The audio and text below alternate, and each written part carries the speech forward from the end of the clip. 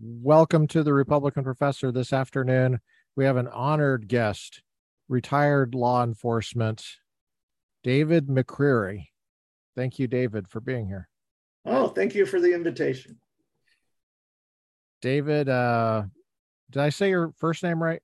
David?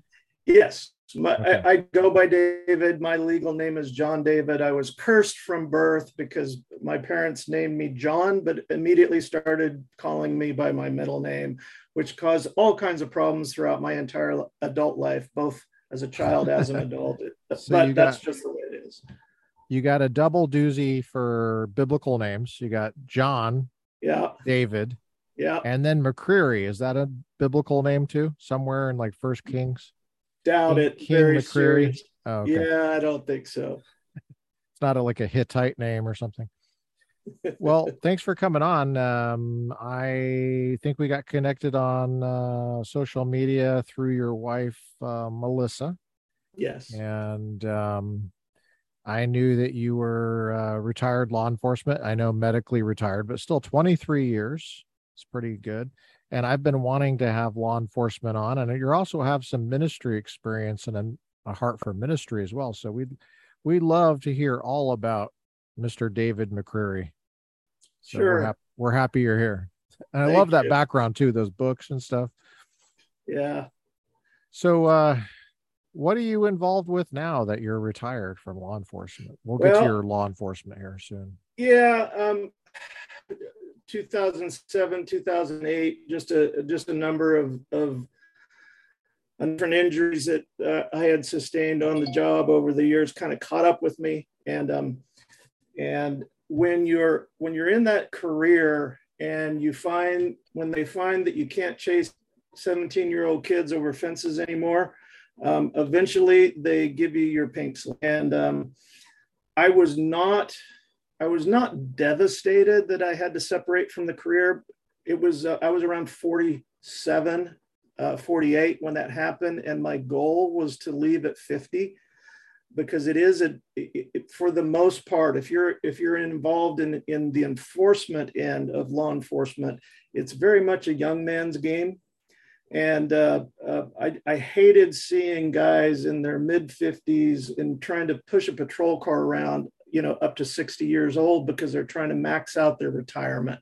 It's just not the right fit, especially in this day and age, in the environment where I work that was very active. I wanted to leave early and move on to the next half of my life, whatever that would be. That came a little bit early. Unfortunately, it came without a little bit unexpectedly, so I didn't have a plan in place, and it coincided with the beginning of the Great Recession in 2007, 2008. So, we went through some lean years as I was trying to figure out where a guy with my skill set fit in. We eventually left California, came out to Texas. I found a job for a while that was very rewarding, but it was actually the hardest job I've ever had in my life. I was a high school teacher at a Oh, private Christian school for 2 years, teaching all the social studies curriculums for freshmen, sophomores, juniors, and seniors. And it was rough. I got it. The last fell into my lap the last minute, and the entire first year there, I yeah. lived one day ahead of all my students in each class. I would go home with 4 textbooks under my arm, Wow. and I would read the next day's lesson one day in advance. And oh my gosh, it was That was literally harder than being a police officer. that was harder than being a cop. I was unprepared for that, but it was really rewarding though working with the kids. I got to admit that. Mm. I fell into a job What town was that in? that was in a small little central Texas town of Belleville. Um, it was the county seat, and it was a population of about 3,000. Oh, So now I grew up in Kansas, in rural Kansas, in small little towns like that. So for me, it felt like, oh, it was like old home week. It so reminded me of my youth. My poor wife was out here we were on, 5 or 10 acres out in the country, and she was kind of like Ava Gabor on Green Acres. It just wasn't a good fit for her. So we eventually have gravitated. We live in College Station now, which is big college town, Texas A&M, and it's the right mix of smaller city, but with all the amenities. We're happy where we're at now. That's good. Yeah, I actually work in the offshore oil industry now. Kind of through the back door. Got a chance to get into that field as a safety advisor. So I work a month out in the Gulf of Mexico on an oil rig, and then I get an extended weekend that lasts 4 weeks long when I get to come home. Wow. What are your hours like when you're out on the oil rig? And what's your situation? What's your setup? Yeah, on paper, I work 6 a.m. to 6 p.m., but I'm the only safety advisor out there. So if anything bad happens during the night, I always get a call and woke up. I'm on call all the time. And, we'll show up on day one and you just work for 28 days. It's 7 days a week, 4 weeks in a row. You don't get a day off. It's just, you just work, eat, and sleep. Sounds like being deployed when I was in the Navy. Very much. Yeah, very 12-hour like watches. Yeah. And that's interesting. The rigs are set up very much like a naval ship. Do you share a room with somebody, or you have a cot somewhere? Where do you get any sleep? One perk for me, my position is that I have a room to myself. So for you, must be special. Yeah, for your background, it's probably more like an officer's billet. Yeah. Oh, yeah. Even not even all officers get their own room. Yeah. So that's a nice perk. What's your official title? Is it state safety? Safety advisor. Environmental health and safety, EHS. Basically, my job on the rig is to oversee, build relationships with all the people at all the different levels, and not go hit them over the head with the safety manual. Is just have conversations and help through the strength of the relationship, keeping them steered into the straight and narrow in terms of protocols and regulations, paperwork, job safety analysis, permits to work. It's just there's a lot of red tape that goes on out there on oil rigs, especially after the 2010 Deepwater Horizon incident. Oh, yeah. Then that got magnified even more. So now, is that a W-2 or are you 1099? That's the W-2 for me. There are people so you are an employee. Do that on contract, but yeah, I'm an employee of the company that I work for. Oh, that's good. I think. Great. That's a long day. What's your day typically start with? Do you work out? You work out. You have coffee. You have breakfast. How do you get your food? Yeah, they'll have a galley, very much like being on a ship, and a catering crew, stewards. The food's not bad. You just don't have control over all your choices, but there'll be a decent selection, and the food isn't terrible as it goes out there in the Navy or in other companies in the oil industry. We get a lot of third parties involved. Come on to the rig. They're contracted to do special jobs for the client, and the feedback we typically get is our rig has some of the better food that they have experienced offshore. So I'm thankful for that. Nice. Are you able to work out? Is there a little area that you can do? They have a couple of gyms. Yes. So we can, I'm trying to imagine what it looks like. Yeah, there's not a whole lot of recreational activities when you're off duty or when you're off tower, they call it in the oil industry. But there is TVs in the rooms, and they have a little bit of a selection. You get a little bit of local programming, the local networks, and then a few movie channels that they're hit and miss. It just depends on your taste if they have anything that you're interested in on any given night. But And what the rig is doing, is it actively bringing up oil from the ocean floor?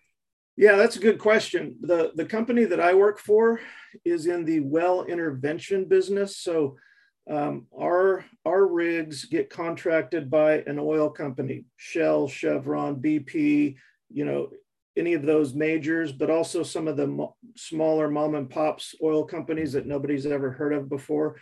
Hmm. And we go over existing wells that have been in production for a number of years. And we do either one of two things: either over the course of the last 10 or 15 years, the quality and quantity of the hydrocarbon product that they're extracting has reduced because of water intrusion, sand intrusion, you know, any number of things that degrade the quality of the oil or the hydrocarbons they're getting, or the well has completely run its course and is done. It's no longer economically feasible to extract anything else out of this particular well.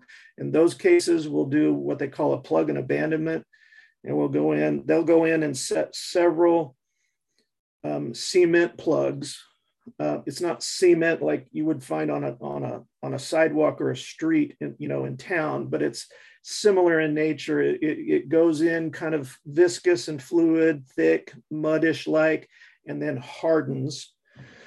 And they have to set those by law. They have to set those at different levels in the well, and then cap the top, remove the well head from the ocean floor, and leave when the well is actually put to bed permanently. We're supposed to leave the floor as close to what it was like before the well was dug in the first place. So we'll do plug and abandonments. But the other things that we'll do on active wells is they will open up the well, match pressure, and then they'll run in with all kinds of various different tools in the equivalent of like a plumber's job. We are a subsea plumber. We go in, we clear pipes, we clean out clogs. They may go in and perforate at a different level at the well, because some of these wells, we can operate in 10,000 feet of water. So the wellhead is over, getting close to 2 miles below the surface of the water. And then sometimes the well itself will be dug 3, 5, 6 miles down into the earth. It's amazing that with the technology that they can do, way over my head. So they operate at really extreme depths, which means there's a lot of pressure. So when you open up the well, you got to match pressure from the top coming down so that you don't have a blowout, so that the well doesn't just everything come up to the top. And then they'll send tools down in there and do different kinds. Sometimes they'll do acid washing. Sometimes they'll literally with roto-rooter like things that just clear out stuff. They'll remove sand and sediment. Your rig, what's the depth of the water for your rig? So that's going to vary depending on, because we move from well to well. I see. We'll be on a well. We'll be on one well for. Is it the same rig that moves? You move the rig around? Yeah. Our rig is actually a boat. It's a ship. From the outside, it's square. It looks like a platform that you would think was connected to the seafloor, but it sits on 2 big, huge pontoons under the surface with 8 thrusters, propellers that are, the size of your ceiling. And they all rotate to keep us stable when we're latched up, or move all, in parallel direction to push us through the water when we're in transit. That's amazing. Yeah. So I didn't know they dug so far deep below the surface. it's mind boggling. It's So you're crazy. talking about 7 miles down from You where know, I mean, you're at. don't quote me on it because it's not my area of expertise, but sometimes the well head can be, as you know, the surface of the ocean floor is well over a mile below the surface. And then the well itself is dug multiple miles deep. So it's, yeah, Have you it's ever have they ever dug so far down and then a guy from China came up?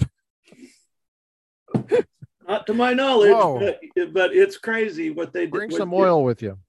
Yeah, the technology Wow, that's is really crazy. mind boggling. That's amazing.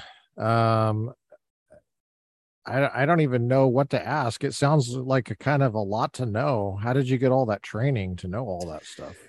Yeah, I came into it through the back door after those first 2 years in Texas when I was teaching school. Um, a friend of mine, a family friend that moved out here from California with us, he had a background in kind of an environmental safety, and he got tied up with a job helping with the uh, BP oil spill cleanup that went on for years after that incident. So he actually moved, he had to move into Louisiana. His role in that was to clean out these ships that came in that were trying to recover oil off the surface of the water. And they would store them in these big, huge tanks, and those tanks would have to be cleaned out before they sent the ship back out. And he was involved in that process and did that for about a year until that whole cleanup effort started to wane down. And he needed to get, and he was living full time out there. His wife and family were out here with us. And it was time for them to get reunited. He needed to come home. And we found him a job because of his experience in safety and in environmental stuff, working for a training company that really kind of services the industrial world in general, but has a lot of focus in the oil business, either onshore or offshore. A lot of the safety classes that are required are taught there, and he worked there for about a year. And he came to me one day and said, "Man, you should come work for, with me at this place. They would hire you in a minute."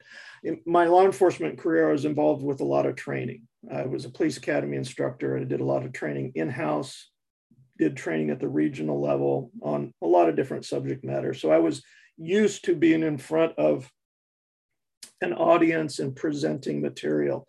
And he said, "They'd hire you in a minute." And I kept telling him, "I don't know anything about the oil industry. I don't know anything about, industrial safety." And they said, "They'll teach you everything you need to know. They just Oh, need that's somebody a who good deal. they just need somebody who can operate this PowerPoint and speak Oh, intelligently to a crowd and administer a test." so in other So words, master the material and then say it back exactly correctly. No yes, messes up, no messing up, but in a way where they can understand you, and it's on them to master it on their end, and then yeah, you examine them yeah, yeah. So and try not to offend anybody that's sometimes with hard. dumb jokes. Yeah, Well, yeah. that's sometimes hard. I inadvertently offended a few, but it just kind of goes with the territory. Anyway, I Mhm. started working for this company. I became their lead BOSIET instructor, and that's an acronym that stands for Basic Offshore Safety and Induction Training. It's a 3-day course. Can you give That me the acronym again? What is it? BOSIET. Let B me O. see. Let me have BOSIET, offshore safety, or an induction training. I think I Okay. may be messing it up slightly, but Okay. there's a an organization called OPIDO, which started in the North Sea. That after one of their big oil rig disasters back in the 1980s. 160 plus men on one oil rig all died in a big explosion fire. And that's a lot of people. It's a lot of people. It was a lot. And this particular training course it tries to do accomplish two things, is prepare someone for what offshore oil, what offshore life is going to be like, kind of the do's and don'ts, what to expect, how to function effectively in this environment. And they gave you the helicopter emergency training that it's required, because most everybody gets out to a rig via helicopter shuttle. And wow. you have to go through this training that will help you egress out of the helicopter if it crashes in the water and then inverts and the cabin fills with water. They do this in the military all the time with pilots. I had to go through that training. Yes. So you're four-pointed, strapped into a seat. You got a window right here, an aisle, people all around, and you're going to hit helicopter being so top heavy, it doesn't matter. Eventually, either right away or shortly thereafter, especially if there's any kind of sea state going on, the helicopter is going to capsize and the interior compartment's going to flood with water. And you have to be able to eject your emergency exit, which is your window, release your seatbelt, keep yourself grounded, because if you free float, you're upside down. You're upside down, and if you're free floating in the cabin, you got to swim down. You're pretty screwed. You got to swim where your legs are. Work your way to the windowsill, pull yourself out, and then you got to remember that up is actually down. That's right. So the first two times I did that, Dunker, I think we called it the Dunker at NAS Pensacola, Naval Air Station, Pensacola. I went through air crewman camp. I was an air crewman in the Navy, and I failed. I think I was like the last guy that had to do it the third time. It was kind of embarrassing. I was like, everybody was watching me. It's this huge pool, and everybody's on the side of the pool watching me. Yes. And I'm like in a flight suit, you're in a flight suit, and which also sucks because your boots fill up with water. Yeah, it's a little disorienting, and the water goes in your nose. Oh yeah. It's just. Oh yeah. It's and I kept thinking, okay, my feet are where up is. My feet are where up is. So go toward that. Finally, I figured it out. Yeah. So anyway, did you go through that? Where'd you go through that training? Yeah, they taught me in-house. I had to go through as a student first, and then I mentored under their lead instructor for about 3 months, and then he left and I took over as lead instructor. Where was that located at? Is that in Texas? That was in Texas, yeah. That was in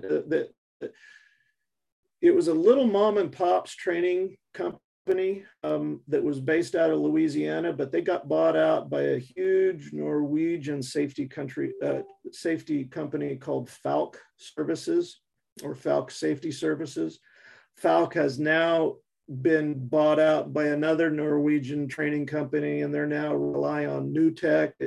I think they're just shuffling tax money around, but with all these buyouts. But we would have to do the helicopter survival, and we had a mock helicopter, and we would dunk it in the water, flip it upside down. We'd have two in a big pool, right?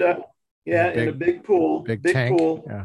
Yep. And we'd have 2 scuba divers in the water, 2 instructors inside the simulator, and each of us was responsible for 2 people. And our job was just to make sure they got out.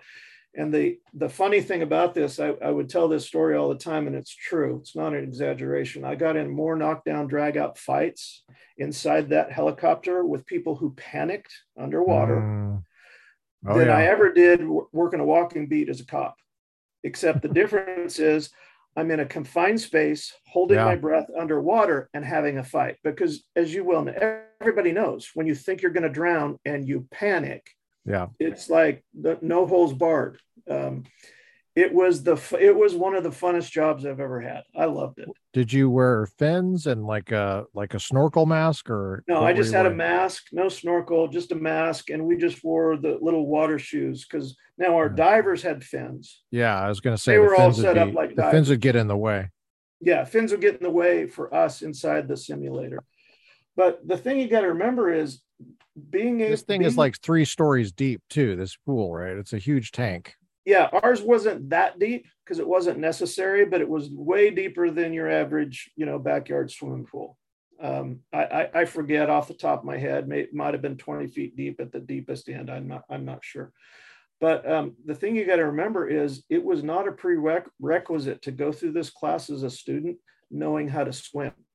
So all the Oh my time gosh. Oh wow. we would have candidates, students who did not know how to swim, Oh and my gosh. they And all you're got talking a all we different would have ages too, right? all different ages, all different fitness levels, you Yeah. name it. So it was challenging at times. We'd put the non-swimmers in red helmet. They had to wear the equivalent of a bicycle helmet to just protect their heads from hitting the uh, hard metal objects and so forth, but would put them in red helmets, and they got extra special attention from the divers. When they came out the window, the diver would be there and just come up underneath them and grab them and take them over to the side of the pool where they got a hold on the edge. Hmm. So Man. so I did that. We did war survival, where we'd put people in the pool and teach them how to use improvised flotation devices, teach them how to use their coveralls as a exit, take off their coveralls, Wow. turn them into a flotation device. Yeah. That's you basically did Navy training, because that's exactly what Navy we guys did. do that. Yeah. Yeah. We had to take their pants off in the water and, Yeah. do that whole thing. Yeah. We Yeah. had to get rescued by a helicopter as well from the water. That's that, So, but in the Navy, it's like all mostly men. There was a few women. It was at least back in my day, and then they're pretty much all the same age in their 20s. I was a teenager, but I guess I was 20 when I went through that school, and so I can't imagine that kind of diversity in terms of age and fitness level, and whether you can even swim going through that training. I can't even yeah. imagine. Yeah. Wow. Uh, it, Amazing. it was different. It was good. So being in that environment, and I Cool. that every week I would teach one of those classes, which took up 3 of my 5-day work week, and the other two, Wow. I'd teach classes on confined space entry or H2S or fall protection, all these basic safety training courses that apply to all the folks working on an oil rig. I became an instructor of. Okay. And so Now, how far away from your home is this? Are you traveling really far? Because Texas is a big place, yeah, you know?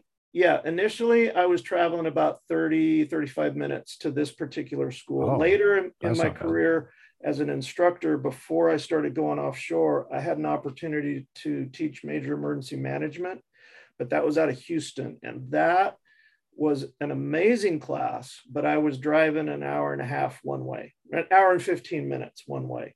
And that was hard. That was probably not sustainable over the long term, but I did it for just shy of a year, and gave me another great experience, another Yeah. feather in my cap when I started trying to actually get employed on by a company to go Yeah. offshore. I was fascinated by their work schedule, their days off schedule.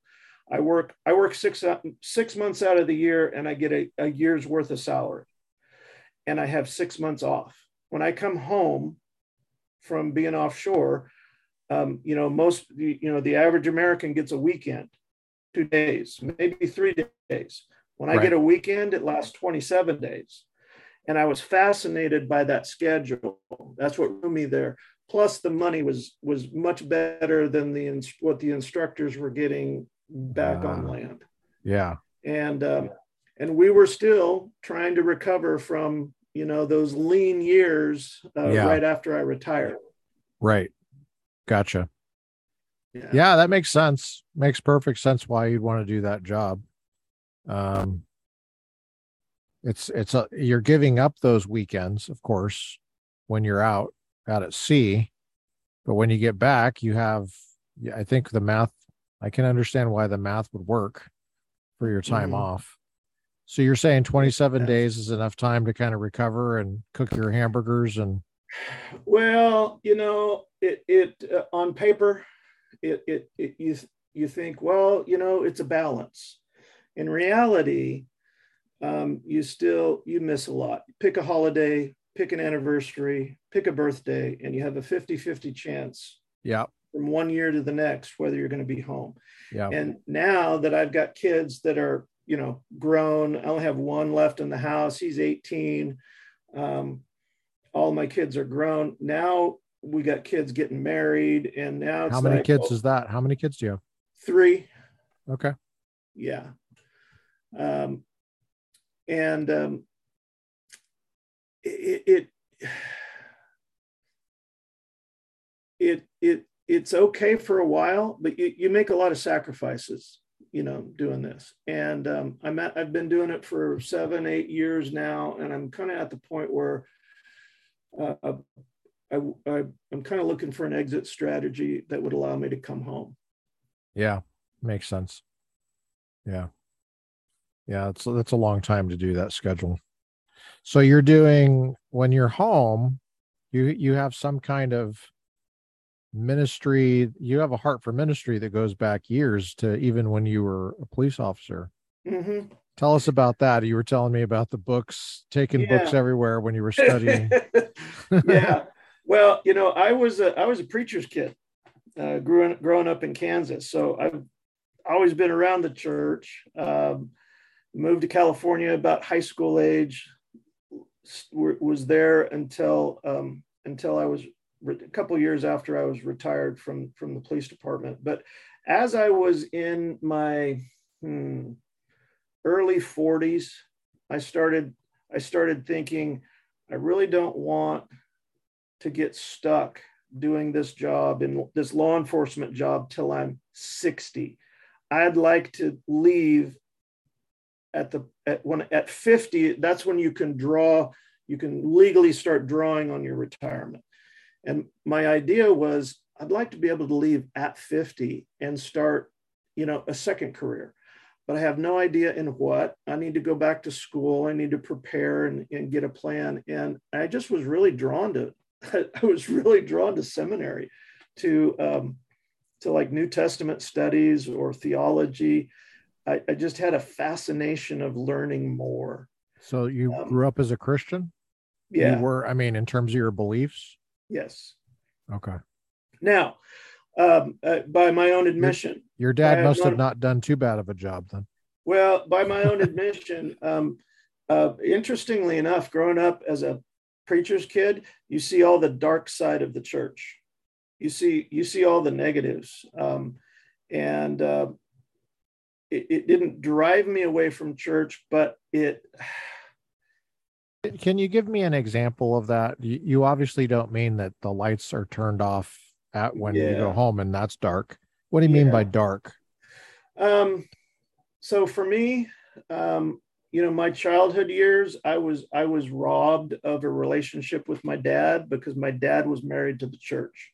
We were in small towns, and moved all the time. The domination that he worked for, you'd be a pastor of a church. If you were a new seminary graduate, they might start you off at a big church where you were an associate pastor, give you a little mentoring, but then eventually they would plant you in your own church where you were the man and there was just you. There was What no. can you give me a sense of what tradition this is within the church? Is it we My dad was a Methodist minister. Oh, So, okay. so the Methodist Church, and I don't know that they do this now, but back then, they you didn't plant a guy at one church and he spent his career there. They moved him all the time. They would move the pastor from one church to another, move them up to a bigger church, a bigger town. And I was this deathly shy little kid who couldn't get any time with my dad to go play ball or anything because he was doing everything for these little small churches. If they had anything outside of, the Sunday service in terms of groups or organizations or programs, he was the guy doing it. And so that was a negative. Did your dad never take a Sabbath? No.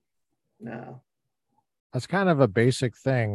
Not a criticism of your father. I see it a lot, is that people don't take the Sabbath seriously, the people that are preaching the Bible. It's just weird. Yeah. There's don't murder. There's don't commit adultery. Of course, a lot of people don't take that one seriously either. Stealing. But then you have this command to rest. Isn't that command, I think, is one of the most profound things in the Bible.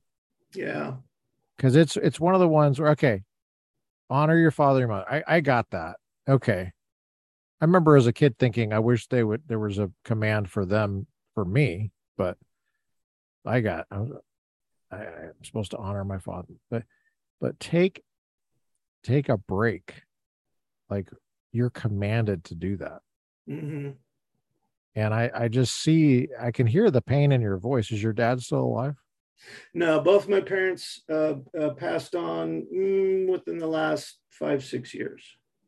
Do you try to take a Sabbath for yourself? Yes. Now I can't, when the month that I'm Yeah. offshore, it's Yep. it's Same every in the day. Navy. Yeah, same in the Navy. But when I come home, my wife and I, and she's doing much better because her involvement in her social media group and the leadership development stuff that she's got for women and the courses and everything, that she's got a really built out program, was very consuming, and she caught herself really kind of being like I was when we maybe hadn't got to this point yet, but when I started taking seminary class, overwhelmed with just the volume of reading. And I was still working full time. I was very active in the church that we were going to at the time, doing a lot of the Sunday preaching they asked me to do. And at first it was like, yeah, no problem, because I'd be taking this really cool class on the book of Mark, or this other really cool class on, Church and God's Mission. And I would just take stuff that I was learning in class and turn around and just give them the Reader's Digest version. It was easy to come up with material to speak on because I was in a seminary class. So, but in order to stay up with the book work, it's like I had a book with me 24/7. And if I had even 5 minutes of spare time, my nose was buried in a book trying to stay on top of the volumes of material that you had to read and then write papers and, That's awesome. And it really, I literally subjugated a huge amount of my responsibility as a husband and a father during that period of time, 3 or 4 years that I was taking just one, maybe 2 classes at a time. And was this online that you were taking them, or were you no, showing up to a class? This was in a classroom setting. It was a local seminary in Fresno. Okay, Fresno. Yeah, that's where I did my law enforcement work, Fresno, California. What agency were you with in Fresno? Fresno Police Department. Okay. I've heard of that. Yeah. Well, yeah. Yeah. Okay. So you had a seminary that was this a Methodist context still, or? Actually, it was the only seminary in town. It was the only game in town, and that's why I went there. And they were a Mennonite seminary. No kidding. So Mennonites, who are professed pacifists, And Uh, here I was in law enforcement. bringing And your gun to class. in fact, yeah, well, at one of the periods of time when I was going to school there, I had changed my assignment and I was in the traffic division. I was a motor cop riding around on a motorcycle. And I would pull in, there were 2 semesters I would pull in on my motorcycle. I got clearance by my commander to log off for an hour and a half at a time, so that I could go to class, and then I'd log back on and I'd just work an hour and a half over my shift so that I still had the same requisite hours that I put in, because the motor unit didn't answer calls for service. They were completely proactive, going out, writing tickets and towing cars. That was our job. Wow. So I'd pull into seminary on my motor in all my police leather, pull up, park my bike, go in, and in one of the lounge areas in the student area, they had some lockers, and I got permission to stow my stuff in a locker and locked it up. And I'd take off, the big leather jacket, and I'd take off the gun belt, and I'd secure all that, and then I'd go to class for an hour, and then go get dressed and go back to work. Wow. It was quite funny, and I think I was quite the talk of the seminary for a time. The cop that's taking classes over here, and people That would. wasn't normal for them to have No, cops like no, that. and there was a professor or two that had discussions, in his classes. Now, they were not classes that I was involved in, but the word got back to me that things would come up regarding, not Mennonites are very, very much into nonviolence across the board. Some, in all cases, no matter what the set of circumstances is, I would not use force against another person. I would not take another life. I could not do that.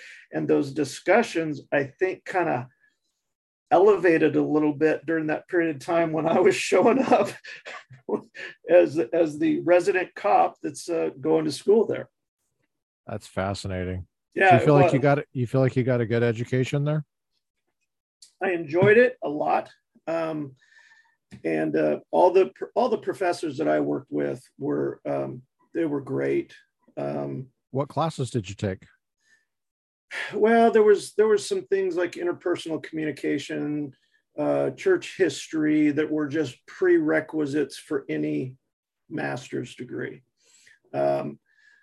The churches that the courses that I really gravitated to were in the New Testament era.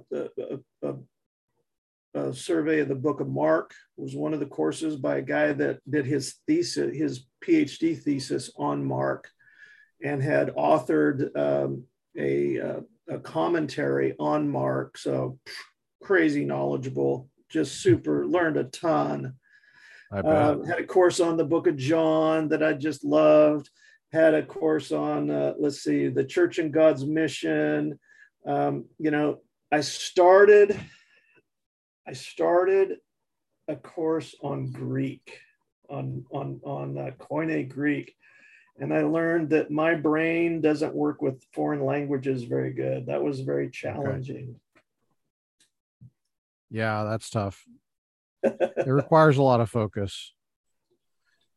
I took my baby Greek. They call it first year Greek is baby Greek. I took that over the summer when I was in seminary. My first master's is in New Testament, biblical studies, New Testament. Yeah. I had to have a major and a minor. My major was New Testament. My minor was Old Testament.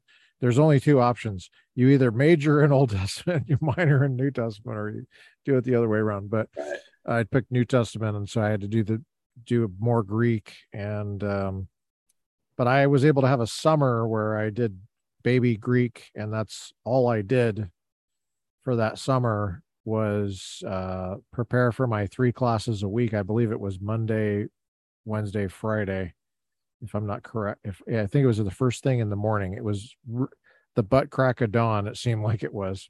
It was probably like 7:30 or something like that. But I just remember I had to be ready to rock and roll, and it was tough. it was a tough Yeah. summer, but it's good training. Good for you for wanting more training. Uh, Tell me, when you're a police officer at this point, what's going on in your mind and your soul that is leading you to get more training? Is it questions that you have about the faith? Is it stuff you're reading in the Bible and you're like, what the heck is that all about? Or is it conversations you're having with your fellow officers, people at church? Yeah, that's interesting. Interesting question. Um, I just I just knew that I had, in a lot of ways, squandered my relationship with God over a period of time. Law enforcement is a hard gig, and it affects people in a lot of ways. There's a lot of trauma that you take on that you don't realize that you're taking on. I went through a divorce that just wrecked me midway through my career, and there's about a 2-year period of my life that is just a blur because I was so depressed, and it wasn't as much over the failure of the marriage as what I saw. I saw my kids suffering. I had 2 children from that previous marriage, and they were getting drugged through the mud on the other side and included in things that they had no business being included in. And I was just powerless to protect them. And I left with I came through that with a lot of guilt, but Yeah. and a lot of wounds. And Mhm. it actually occurred right in the middle. There was about a 5 or 6 year period in my law enforcement career that only now looking back do I recognize the intensity level of the stress of the job assignments. Um, One of them started out, I was a crime scene investigator for the homicide unit. So my job was to do this meticulous, detailed investigation of the status of the crime scene, including the dead body, including the wound patterns, and the brain splattered across the wall, or the disemboweled organs spilled out over the floor. And I would spend hours upon hours with dead people who died hideous, violent deaths, gruesome stuff that people were not meant to see, let alone be experienced as a victim, let alone ever supposed to perpetrate against another human being. Just really just evil. And it's been hours in that environment, and because we wouldn't release the body to the coroner until the crime scene investigation was completed. So I did that for like 3 years, and then I was already a member of our SWAT team, and violent crime in the city of Fresno got so out of control in the mid 90s, early 90s. And kind of 2 things really kind of tipped the scales and caused our chief to do something pretty radical. Um, there were areas in town where if a lone patrol car drove into the wrong neighborhood, like a gang turf area, that patrol car would just start taking sniper fire. The gang members were trying to make a statement: you don't own this area, we do. You're not welcome, get out. And I literally have 3 friends whose cars were riddled with bullets, rounds passing through the passenger compartment and just missing them by the grace of God, kind of a thing. And at the same time that was happening, the drive-by shootings and the gang wars that were going on over turf and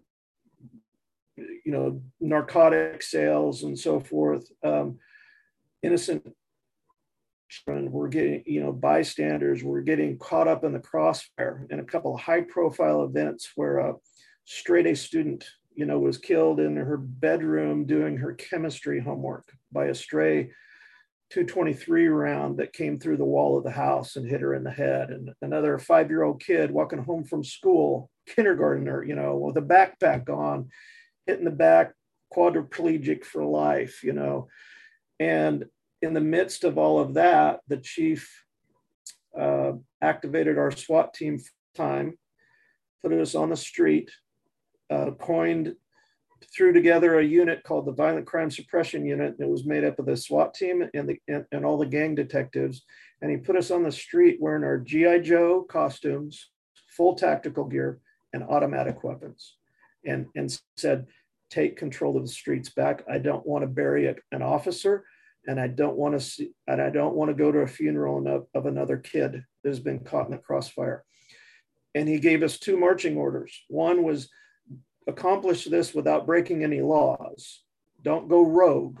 Do everything legal, but right to the limit of the law.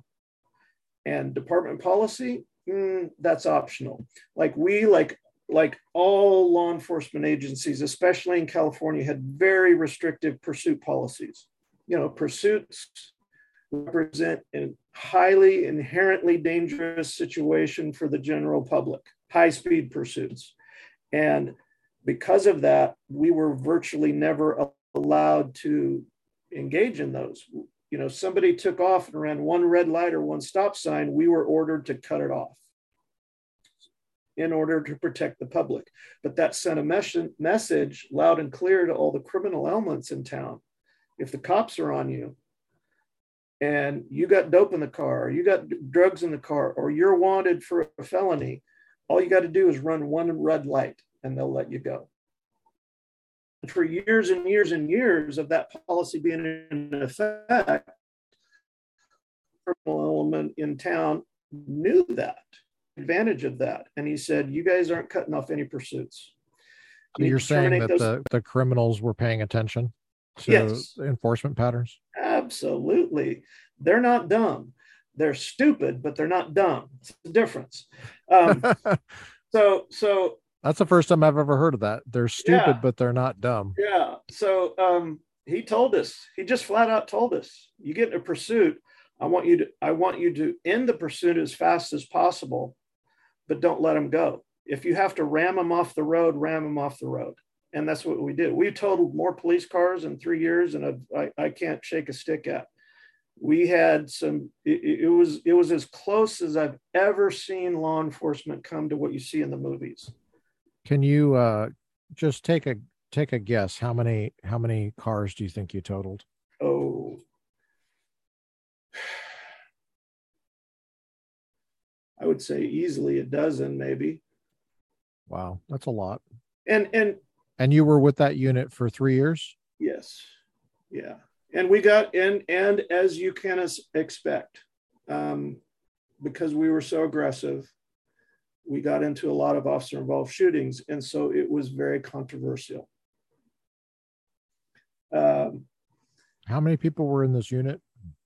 So 30 plus. Okay. Probably.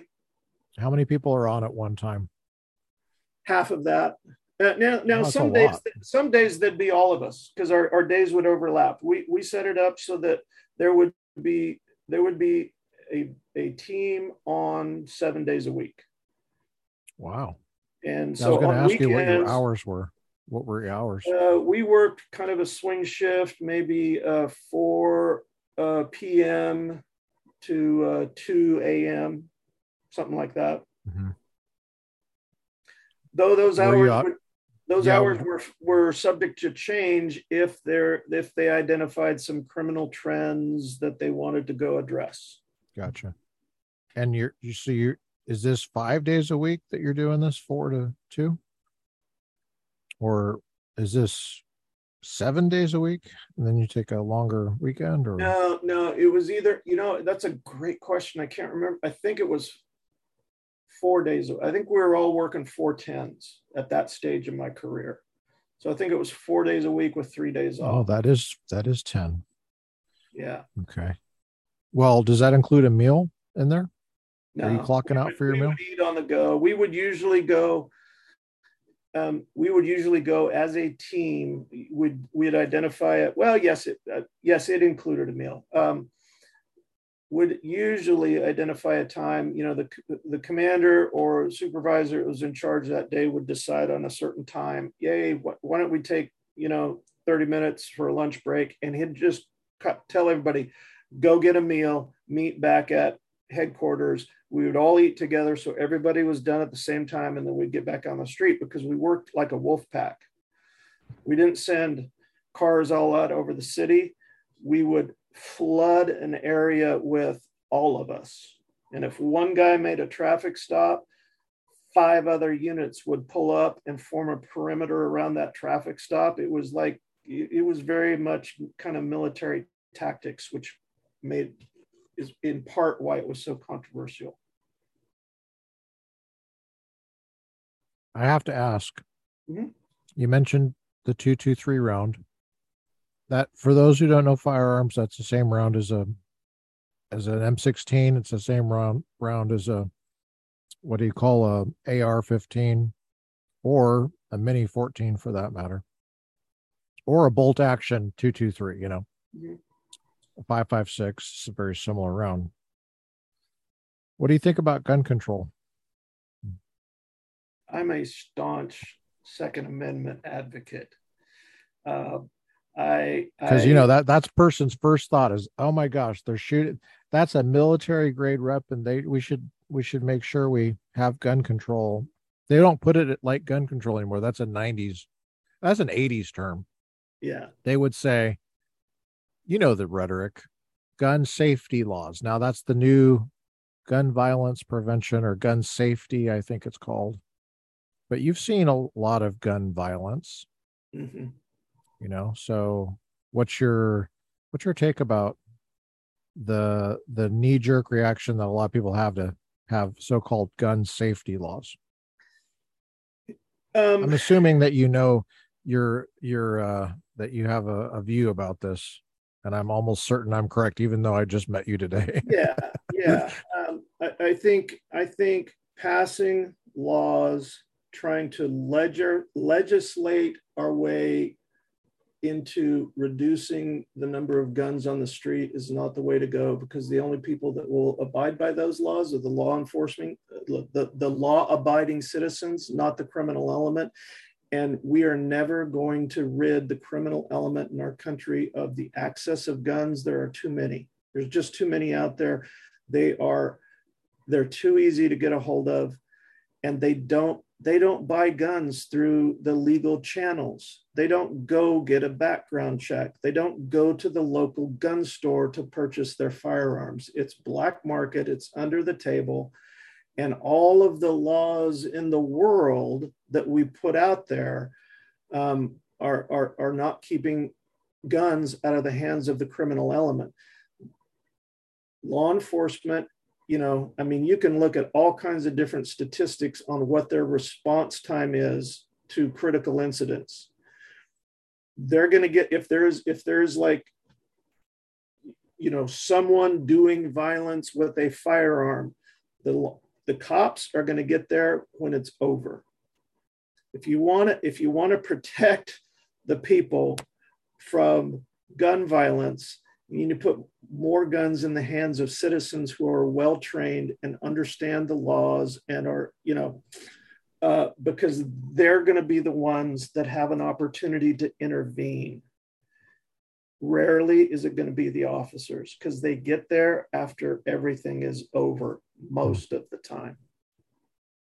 As you know, from 3 years on crime scene unit investigation with the homicide division. Wow, you've seen a lot of dead bodies. Yeah. You've had a lot of time to think about Yeah. what works to prevent this as much as possible without infringing on individual liberty.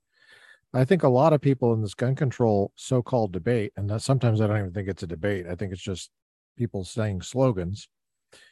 And our side does it too, sometimes with the slogans. But we allegedly both sides want to are bothered by murder, which I get a clear perception from you that you are deeply against murder and you would like to prevent as much of it as possible. Absolutely.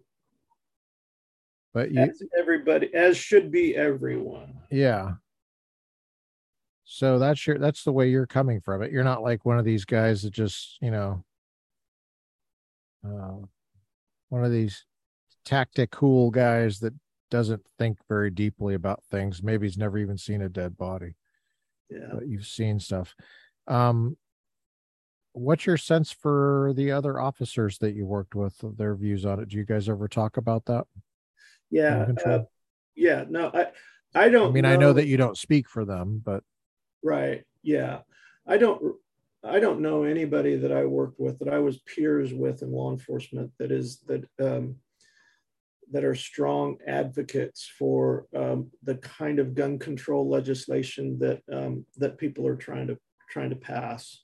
They understand that what the way that the gun control lobby, the things that they are trying to do, all the officers that I know of are completely convinced is going to have no impact on making their job easier and reducing violent crime or reducing gun crime. hmm. It's going to make it harder for everyday citizens to protect themselves. The law enforcement officers, we don't have to do that because by law, we can carry a gun anywhere we want. But they have empathy and sympathy for the law-abiding citizens out there who want to protect themselves and their families and know that all of these control measures that are trying to be that they have and are trying to continue to ram down our throats aren't going to make the people safer. Makes a lot of sense. So your view is not like an outlier. It's not like oh, that's David. Yeah, David, NRA guy. Your view That's is been, pretty yeah, common. my experience. I would say that is people in law enforcement. That matches my experience as well. Obviously, I've not been in law enforcement, but it matches the people I know and the people I have known for a long time. Um, thanks for sharing that. Um, so you're a proponent of concealed carry for people Yes, who want to get yeah, trained? yeah. I actually when I moved to Texas, I had an option when we first moved to put on my retired ID card for that says I'm a police officer, retired in good standing, etc.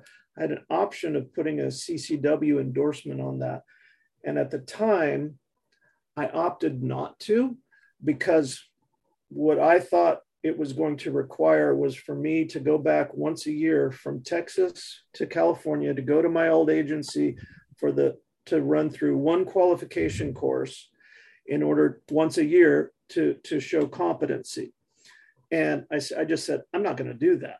I'm not going to go back there once a year to shoot a qualification course.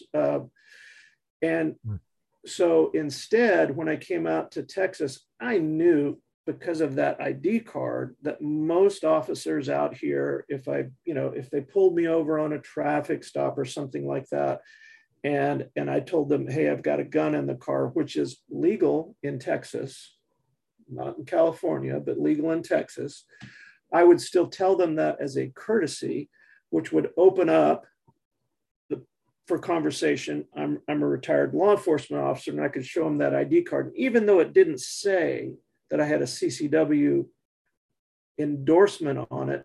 Most of these cops are not going to treat me. They're going to treat me as if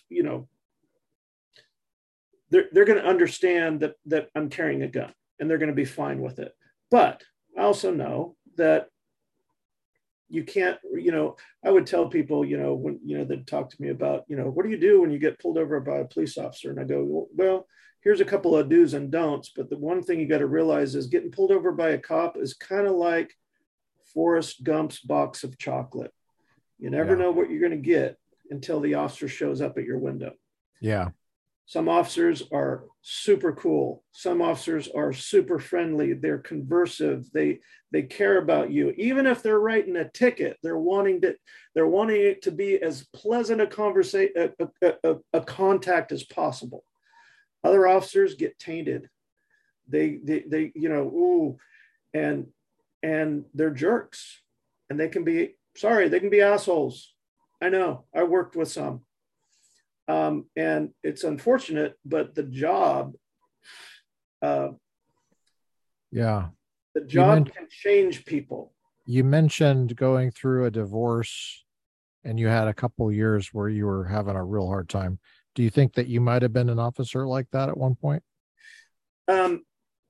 No, for whatever reason, the way that both the job and the divorce affected me was different. It wasn't you didn't see it on the outside.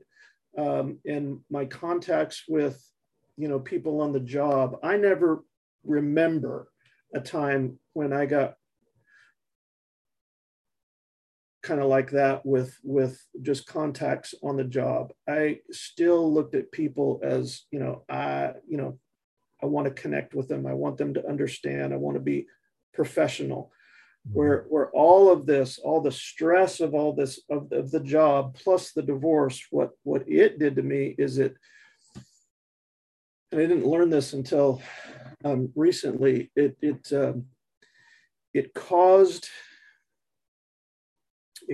me some of these memories that had some of these high impact critical incident stress related memories that a psychologist might consider like a trauma wound.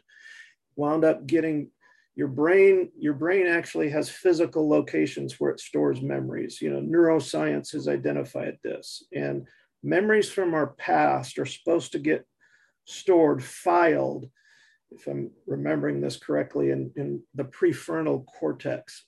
A whole bunch of my memories from really that really compact 5 or 6 years where I was just under a lot. I was just experiencing a lot from the homicide unit, the divorce, the violent crime suppression unit. I left that and was a child abuse detective. That was hideous.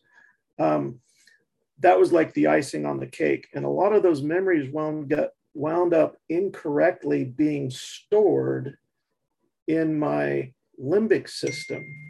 So when they got triggered by a current event that should not trigger them, it would throw me into kind of like fight or flight syndrome. That's what the limbic system does, right? Yep. And that's right. Where it affected me is in my personal relationships when I felt challenged, or I would either, where there was rocks in the road, particularly in my marriage, I would either respond by aggressively moving forward or withdrawing in retreat. And that's no way to develop intimacy in a marriage. It kind of defeats the purpose. It goes against the grain. Yeah. And I discovered this, and I got onto a road where I'm actually now actively, as we speak, doing some things to address this. And there's a way to, as I'm sure you're probably aware, to change some of the neural pathways in our brain, some of the way that our brain processes things. And there's actually a way to move those memories back into the prefrontal cortex where they're supposed to be, so I don't get kind of triggered in this way and have difficulties with relationships, whether it's my wife, my kids, coworkers, whatever. Yep. What kind of stuff are you going through for that? Or have gone through? Yeah, no, I'm currently going through EMDR sessions, eye movement desensitization and reprocessing. I don't know how long this has been around. I think it's kind of relatively new, but it's a way. I've been through two of these sessions. I have another one tomorrow before I go offshore. Really? Wow. Yeah, I'm right in the middle of it. So you're just now, is this I brand am, new for you? I am, oh yeah, this is right now as we speak. I am working on reprocessing some of the way my brain works that got screwed up from, I mean, this was 30 years ago now. Some of this stuff was 30 years ago where some of these neural pathways got formed and some of these memories got, stored in the wrong spot. And it took me a visit back to Fresno about 4 or 5 years ago. And we had a SWAT team reunion while I was there. About 30 guys showed up. Some guys that I hadn't worked with, hadn't seen in maybe 15 years or so. Guys that I had deep amount of respect for, solid men, good, moral, upstanding character, some of them strong believers. And over this evening, as I was working the room and being able to catch up with individuals and, have a 15 or 20 minute conversation, what's going on in your life? And, what have you been doing? I saw this reoccurring pattern time after time after time. These guys' personal life and sometimes their professional life was falling apart. Multiple affairs, divorced, lost total custody of the kids, can't see their children, substance abuse problems, 3 DUIs, suspension from the department, got promoted into positions of rank and then ran into authority problems, demoted. Some guys with pretty debilitating health problems, heart issues that they couldn't do certain jobs anymore and were on the verge of being retired from it. And halfway through the night, I pulled together 2 of my closest buddies from those days, kind of my inner circle guys. And I said, what in the hell is going on? I'm talking to these guys and all this, and they looked at me and they said, don't you know, it was VCSU, that unit that we did for 3 years. It screwed us all up. We're all messed up from those days. And it was just the stress, a variant of PTSD. Yeah. I mean, it wasn't across the board. Absolutely. It wasn't 100%, sure. But a significant number of guys, their lives were in shambles. And I remember going home from that evening and talking to my wife, and I told her this story. And I said, the thing that's really messing with me right now is, why did that not happen to me? What was different? How was I shielded from all of that? And she looked at me and raised her eyebrows and laughed out loud. And she says, you got to be kidding me. Think about the hell that we have lived through the last 10 years. Think about how many times we were on the verge of divorce. It's only by the grace of God that we're still together. And I had my first aha moment. And I stepped back and I looked and I said, you're right. It just affected me in a different way. And in the primary area that it attacked was our marriage and our relationship, how we relate to each other, my inability to relate to you appropriately. Wow. Now, I will admit, I was still blinded and still in a state of denial, because in my mind, I thought, thank God I'm over that. Thank God I've gotten through it. I'm on the other side. I've gotten enough healing and I've gotten closer with the Holy Spirit, and but yeah, it sure affected us in the first half of our marriage. I was blinded to the fact that it was still going on, or I didn't want to look deep enough inside me to be honest with myself. And it wound up coming up again this last year. And she just told me, she said, she had one of those brave conversations with your spouse where she said, one of the things that hurts me the most with all the stuff that we've been through is it came to your attention how all this junk from your past is affecting you and causing issues in our life. and you have refused to address it. You won't press into it. So I had my second aha moment, and I went, yeah. It's hard to know how to press into it, though. It's hard to know what's that next step you got to do. Like It is hard.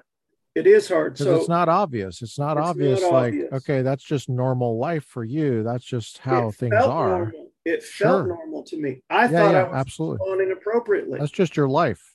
Yeah. But so how do you figure out what that next step is to address it, to make it healthier? You just go on a quest, and Okay. it's a trial and error. I mean, I've been through a lot of inner healing sessions, the kind of stuff that the church, sozos that they offer, or prayer ministries, things like that. um, and all of them, I would say I got some benefit out of, but none of them addressed that deepest, darkest root, and were able to look under the root that was look under the rock that was at the bottom of the pile. Every single one of them, I benefited from, and I wouldn't shy people away from those kind of experiences. They're good. Men need to do a lot better job admitting that we have had wounds over the course of our life that are impeding us even now, and we need to Yep. be man enough to go try and address them. But you just go on a trial and error basis. Yeah. You try something and you see what life is like on the other side of it. If there's still some issues, you try something else. What I discovered after this, my second aha moment, is when we started looking for a practitioner who dealt Yeah. specifically with trauma, post-traumatic stress. Yeah. And lo and behold, we found a guy in town in College Station. That's his entire practice. And I was so excited. And I went, yes. And I pull up his website, and in big bold letters across the top, not accepting new clients. And I went, oh, no, it can't be. Oh And I no. just heard this voice in my head said, no, you need to call him anyway. Just call him. Good. Good. So the first time I called him, you get a voicemail, you're leaving a message for an answering service. And I just said, here's my name, here's my number. I'm really interested in doing some work with you. I believe I got some trauma issues from in my past that is affecting my present. Please call me. We can talk about scheduling. It was very generic. And I waited around a couple hours, and I couldn't get it. It just felt like there's this I'm being told, you need to call him back, and you need to tell him your story. You need to tell him more about why. So I went, okay. So I called him back a second time, and I said, hey, I'm the guy that left that first message, but I just feel like I need to maybe tell you a little bit more what's going on. And I told him about law enforcement. I told him about the homicide unit, the violent crime suppression unit, officer involved shootings, blah, blah, blah. I told him about the divorce that came right in the middle of it. Then the child abuse detective, which was hideous. And I go, I've got a lot of friends that got really messed up from that. And I've been in denial that it messed me up.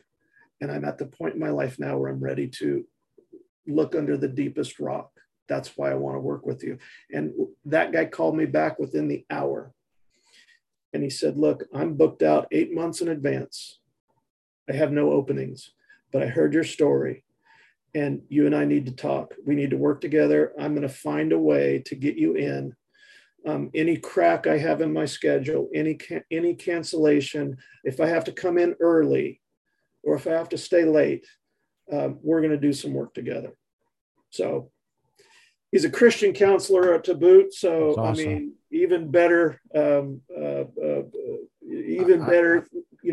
connection to point. I'm able to appreciate this as a military veteran. I've been through EMDR myself, Oh, yeah. and so I know exactly. I'm interested. Did you have any kind of reaction after your first one in your body? I felt a little, Did you have weird dreams or anything? my dreams have increased. Yes. I'm noticing I'm remembering more of them. We dream all the time. Oh yeah. You normally wake up and don't have any conscious memory of the dream, of the multiple dreams that I had the night before. So I'm you have remembering vivid more. dreams. You're having vivid They're more dreams. vivid. Yeah. And That means it's working. and yeah, and I've noticed some of that there's even, and we're Do you feel still in the middle sensitive of it. after? Yeah. Do you feel sensitive after it for a while? I mean, everybody has a different reaction, but I don't know that sensitive is a word that I would use. I felt mhm. drained, Oh, um, okay. and because Yeah. if my sessions were anything like yours, they don't just hit the big trauma events that really kind No, of, they no. go all the Yeah. way. That's right. That's right. I've gotten in, and we started at memories that I have like at 4 years old, Oh, yes. That's right. and That's right. that Yeah. that You're disconnect getting between into it. Yeah. That's right. me and my dad during his Yeah. pastor years, That's right. and I'm longing for him to be able to go out and play ball with me, but he Yep. was studying for, or is analyzing his last sermon, or getting ready for Yeah. this next, group meeting, or whatever. That was once, and he actually does. This guy does a lot of work with military units, but Yeah. and he'd say, I went to a military veteran specialist. yeah. Yeah. And even the guys, that, let's say, maybe were in combat in Iraq or Afghanistan or something, the trigger event that kind of identified that they needed some extra help may have been a really rough mission. But when they come into the EMDR session, everything It winds always up being goes. related That's right. nearly all the time to those formative childhood years Sure. between 3 and 12. That's That's where right. the first crack in your psyche was formed, and Yeah. then all these other trauma events that happened through your adolescent years, your young adult years, your middle adult years, and now you're on combat missions. They keep pounding at that crack until it breaks open. I'm on this podcast next week. I'm having a trauma specialist on. And what I like about the person I'm having on is the way she defines trauma. And I think a lot of men could really benefit from this. That trauma, a lot of men think that, and women too, I would think, but a lot of men think that you have to go through something like what you went through, or you have to be sent to so a combat unit in Afghanistan or something like that, or go through some really horrible um, shipwreck or car accident or something. It could be any number of things. It's about how you process stress, and Yes. that's all like who you are from the time you're a kid, how you're able to deal with what's coming up, and what tools and resources you were given as a child, and also how you are as an individual, how God created you. Mm-hmm. And some we all do it differently. We all process things differently, and I think it's really cool that you found somebody Mm-hmm. like that, this guy, and somebody that knows what they're talking about. You trust this guy So far, I'm so very far? impressed. So far, very impressed. Yeah. So, and it's really cool. I mean, that's a great model for guys. But you also just the thought that you don't have to be um have some kind of crazy background like you have. And I think that's You might have trauma yes, from something, from a relationship or a job yes, that you got fired from, or you lost, like in the recession, or you lost a house. yeah. There's all sorts of losses. The economy could be, church conflict, it could be relationship, could be kids. So I think that's really, David, that's really cool that you're going through that. I think you're right when you said, I think what's really important is it doesn't take somebody like me who had a very active law enforcement career, somebody like you that was in the military, doesn't take those kind of extreme circumstances Yeah. for a man to be impacted by the knocks that come against him in life, because we all get them to some degree when we're a kid. Everybody's got some issues, and we get knocks. There's hard. That's right. Life is hard, Yes. and it now it may be harder for the typical, let's say, male that came out of a military background or a law enforcement background, when you have this hyper sense of feeling like I've got to be the tough guy. I've got to be able to handle it and push through. All through my law enforcement, every time I was in an officer involved shooting, we had counseling. Every time after a really, really bad homicide scene, my supervisor, the law enforcement is aware of the stress that this job puts on you. And they would come to me, peer counselors would come time and time again. And are you okay? Do we need to talk? Do you need to see anybody? And was that helpful when they did that? well, When they say, "Are you okay?" No, it wasn't, because I wasn't willing to accept it. It was like, no, I'm good. I'm good. And it was maintaining this persona of being the alpha male. I can handle it. I hate that question. I hate that question. Are you okay? Yeah. I mean, unless you're actively like in an emergency and it's like we have 5 seconds and we got to keep moving. Are you okay? That makes sense. Okay. But like after something stressful, are you okay? I don't know. I mean, I might just be nitpicking, and I am highly critical, but I just feel If we're like gonna, I feel like, what do you expect me to say? I'm going to say, yeah. It's a no. It's not a conversation starter. I don't think. I think a better way would be something like, I think you've been through a lot of stress, and I'm here if you want to talk about it. I'm interested in listening and hearing about it, and just ask good questions. yeah. Are you okay is not a good question. No, and we have to, ultimately in the law enforcement profession, maybe also in the military, we need to change the organizational culture when it comes to our understanding of maintaining our own mental health. And it needs to not be optional. We need to get more training in it. We need to have our eyes open to what is happening to us, even though we don't realize it's happening to us.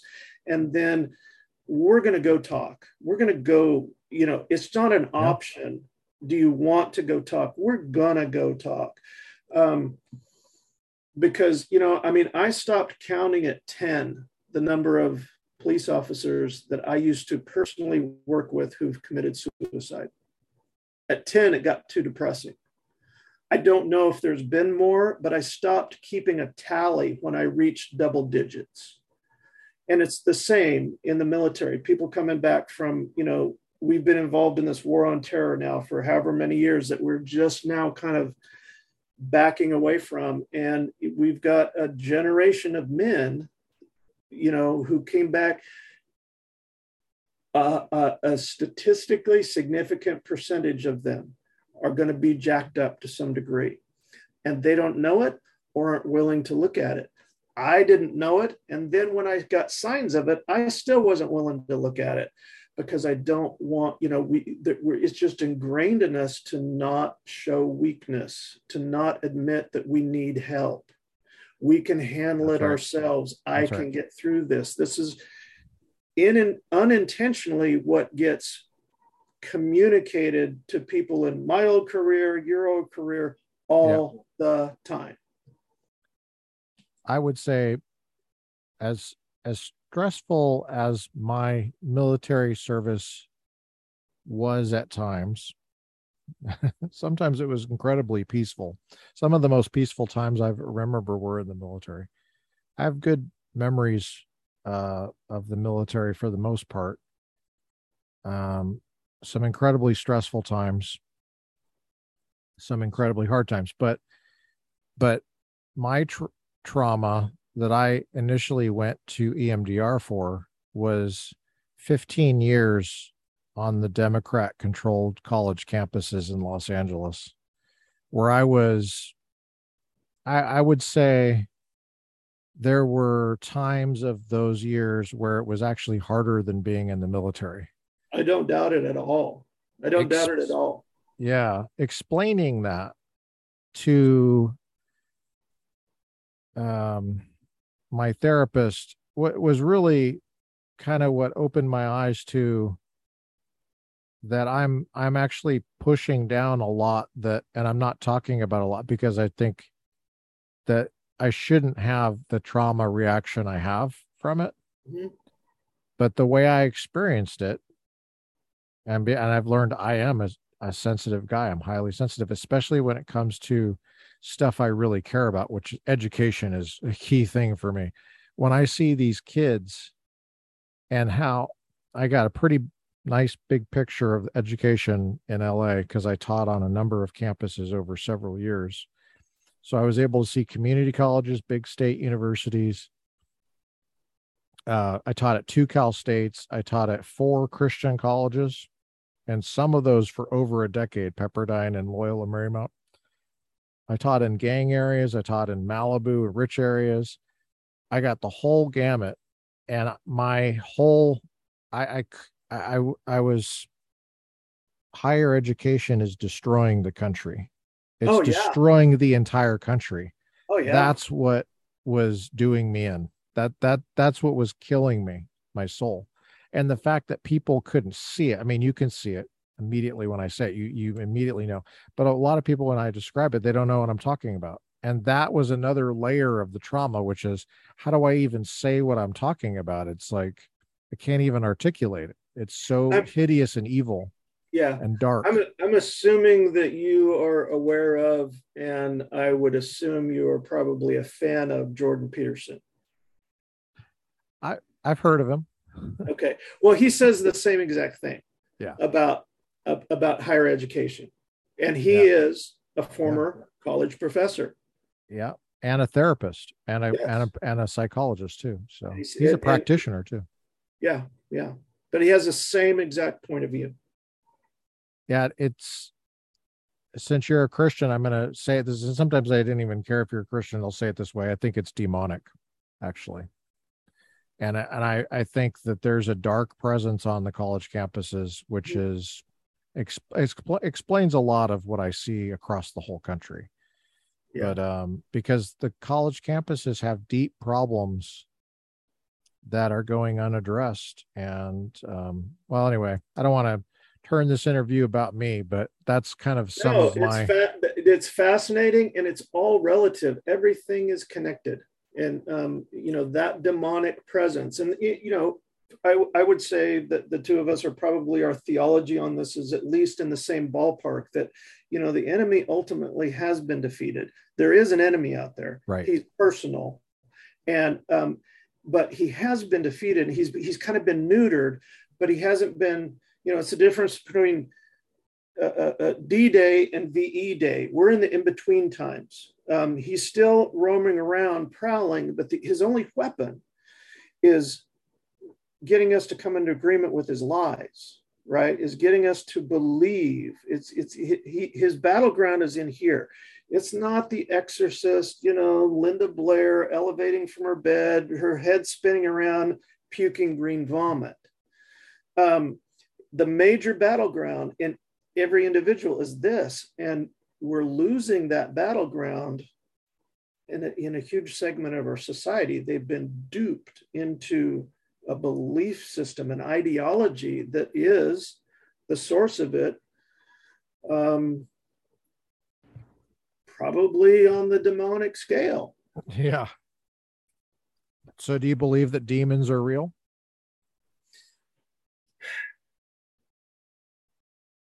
Sure. So a lot of people are listening to this are like, whoa, Yeah. I mean, whoa. now can I do I Well, have how do a you explain North Korea? How do you explain the Soviet Union? There are places that are on there's entire regions for decades that are just completely dark. At least you could a lot of people, a lot of my students, they just deny that exists. yeah, no. North Korea is probably not as bad as we think. Oh, Cuba. Well, what was before that? That was worse. There's always some kind of excuse for these crazy regimes that show up. Well, when I see signs of that in my own country, and I realize, it's actually the exception. America is the exception in the world, Yeah. I protecting think people. I think there is a lot um, to Paul's writings about principalities and powers. There are Yeah, spiritual that's right. forces. That's right. There are That's spiritual that's what I was getting forces at. that form over the systems and institutions of this world, and yes, in this country. And then a combination, they get stronger, I believe, as the culture, as the organizational culture within that system or institution is deteriorating and getting farther and farther away from kind of the kingdom or kingdom principles. That power gains power, that spiritual force. The new age people, there's a ton of new age stuff out there, and they would use terms like spiritual forces or spiritual entities. Okay, yeah, the Bible calls it something different: principalities and powers, Satan and demonic hordes, whatever. We're all speaking about, most of the time, similar things. We're just calling them something different, and we have a different understanding of their origin or their purpose or how they work, but there are real spiritual forces. And the education system in the United States has a spiritual force, power, principality, whatever you want to call it, that has an influence, has a governing influence on it. Individual schools, you can micro niche that down. The institution as a whole, higher education might have, but that you go all the way down to individual schools. There can be a spiritual entity Yeah. over there. The same with Yeah. It's churches, interesting. the same with denominations, the I was same going to with say government. churches. Yeah. The entertainment industry has a very Yeah. real Big spiritual time. power, Big time. spiritual force. And what about when you're a police officer in Fresno? There were some areas of that city that were under control or influence of that were clearly different. Wouldn't you say that's true? oh yeah, very What, much. what's your theory about that while you were doing the law enforcement? Did you feel like there was a kind of a dark spiritual presence in some areas that was Um, I how do you understand the um, criminality as it pertains to that? And I don't mean criminality like somebody's got a magazine that holds 11 rounds and not 10, and that guy's otherwise a law abiding citizen. I mean the kind of immoral horror crap that you were seeing. yeah, That's what I mean by criminality. I mean really bad, yeah, like right, really bad. yeah. At the time, I'll be honest with you. I wish my life had been different. I wish I could go back and kind of redo. Don't we all sometimes wish we could change some things about our past? At the Yep. time that I was working in those really depressed areas where violent crime was just really out of control, um, it wasn't the period of time in my life when I had the strongest walk with the Lord. You know, I have had my history with my relationship with God has been very up and very down. There have been times that I've walked away, times that I have come back, like the prodigal son. Oh, my life is falling apart. I need you now. I look back at my life and I go, what an immature believer that I was. But But as you look back on those areas, as you look back now I look back on those areas, and I how think and how would you do it differently? I'm interested. I would be very more in tune with um, my understanding of what we've just been talking about: spiritual forces, spiritual presence that are over some of these depressed areas in town, and I would feel like I was walking in with a completely different level. in the violent crime suppression, completely different level of protection. In the violent crime suppression era of my career, when we went into some of these areas where a lone patrol car would get sniped, we would go in force, set up defensive perimeters and in second tier perimeters, and in our own power, in our own physical power, control. I would go in now feeling like I had, what is it? Is it in Ezekiel where the dude's like, oh my gosh, the enemy out there is so massive, we can't, we don't have enough. And was it Ezekiel that said, now look up, and just the chariots and angels and, just the spiritual forces of light that you walk in. When you understand, some of these deeper things, you understand that you kind of walk in with the kingdom. You walk in with a spiritual power that's superior to that exists in that realm, and that you can, at least temporarily, take control or dominance. Now you still have your gun, right? I would always have my gun. However, I do know one guy, and this is a true story from. I was like, how much did these Mennonites get to you? Yeah, no, there was a time when I was in it was in that era. There was a street evangelist in Fresno that rode a horse, and he went out at night. He lived up in the foothills somewhere, and he had several different horses. He would trailer them down, and he would get out, and he had affixed on his saddle and he had these LED blinking lights, and he would walk his horse around the streets of Fresno, and into the rough areas too. He would go into all of these areas.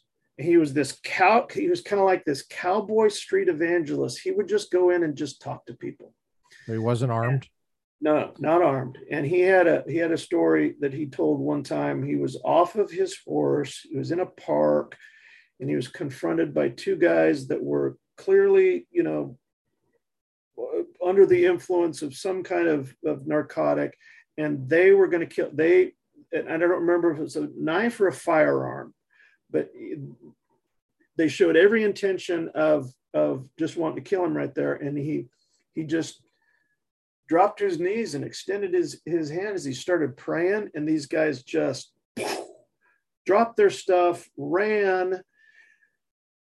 This guy walked in with a level of presence and even security or protection and I would talk to him and I would say, you are better protected than I am when I go in with 15 SWAT guys into the same neighborhood. Now, God bless him. And I would love to have his faith and walk in his, ability of manifestation of the power.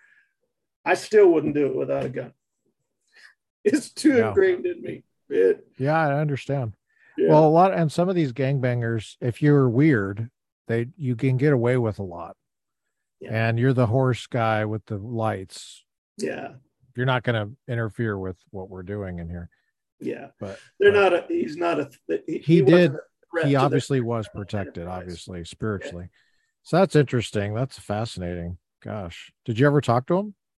Yes, I had several conversations with him. What was his name? Do you remember his name? I do not remember his name, and I don't know if he's still alive. I would have to make some phone calls. He was actually one of the crime scenes that I did when I was working in the homicide unit was a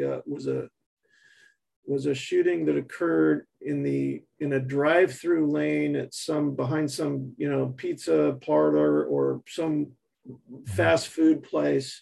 And there was a center block wall, and on the south side of the center block wall, a couple carloads of one gang were parked, and on the other side of the cinder block wall, about 3 or 4 rival gang members snuck up, popped up over the wall, and shot about 6 or 7 people. I don't remember how many of them died or how many of them survived, but they shot. It was like a shooting of 6 or 7 or 8 victims. But there was all kinds of rounds that were going in the southerly direction, and right before this happened, this guy was walking by on the big major street south with his horse. He was there a minute before it happened. And I knew who this guy was at the time. And so when I got there and was doing part of the investigation, somebody told me, horse dude walking by. So I spent half the night, tracking down where the horse dude was to see if he was a, viable witness that had seen anything that was, beneficial to the investigation. I hesitate to ask, but I feel like I have to, about the child crime unit you were with. Mm-hmm. Do you feel like sharing anything from that? It was just hideous. It was the ugliest thing that granted, on the homicide unit, I saw hideous, violent, torturous deaths. But most of the vast majority of time, they were adults whose lifetime of decisions led them to be there at that moment. And literally, they had some degree of culpability and responsibility for what happened. Now, that does not mean and will never mean that they deserved it. No one does. But they lived a life making choices that it was hard. Let me put it this way. It was easy for me not to look at them and see a 100% innocent victim. They played a role based on a lifetime of choices that led them to be in that situation that led to their death. Didn't deserve it. Are you talking about the children? No. The victims? These are the adults at the homicide scenes. Okay, gotcha. Now, the hugest change when I was in the child abuse unit, every single one of these kids were innocent victims. That's a big difference.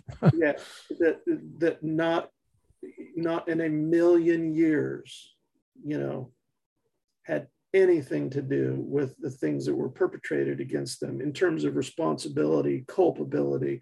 They were the true, just the truest definition of an innocent victim are children. And how long were you with that unit? I was like 2 years with that unit, and I went, I can't do this anymore. It's killing me. So, but I'd go to SIDS deaths that were not criminal, but I would have to go to make sure that there wasn't any suspicion of foul play.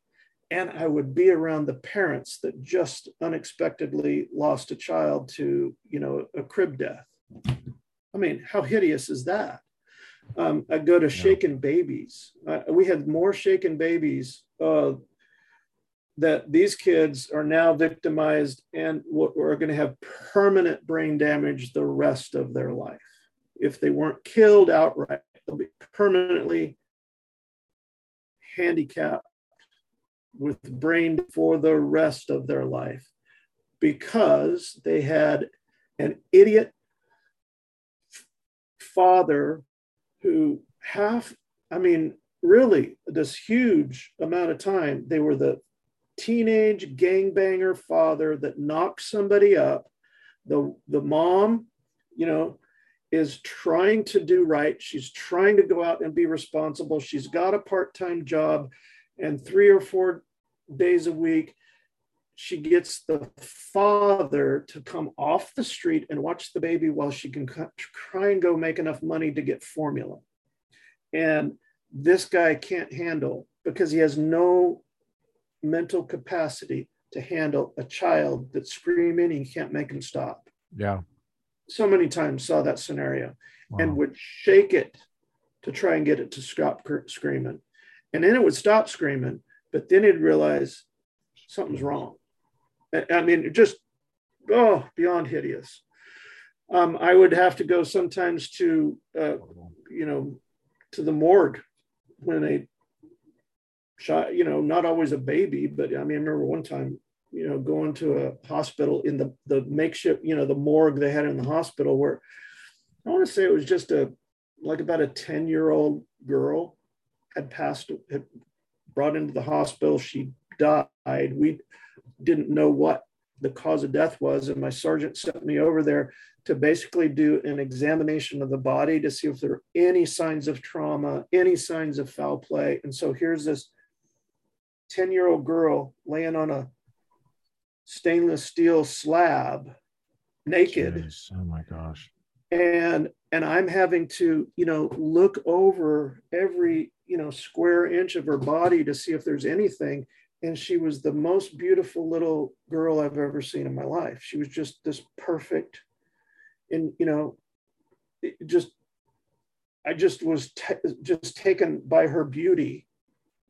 And when I finished and I got my car, I had about a 5-mile drive to get back downtown to get to headquarters. Mm-hmm. And I just wept uncontrollably the whole drive down the freeway. I just was bawling like a baby because it was just so sad. Mm-hmm. And this may have been not a criminal thing. It just may have been some kind of natural cause, but it was just so sad. And that everything you're looking at is sad. Yeah, it's just hard. And whether it's criminal or not, you're there to pay close attention to details that nobody would want to pay attention to. No. Criminal or not.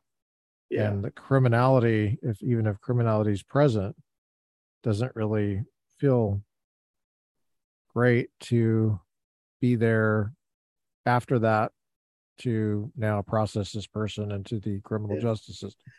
And I know looking back that I would come home by the time I was in the child abuse unit, Melissa and I were just newlyweds. We had started dating and we got married.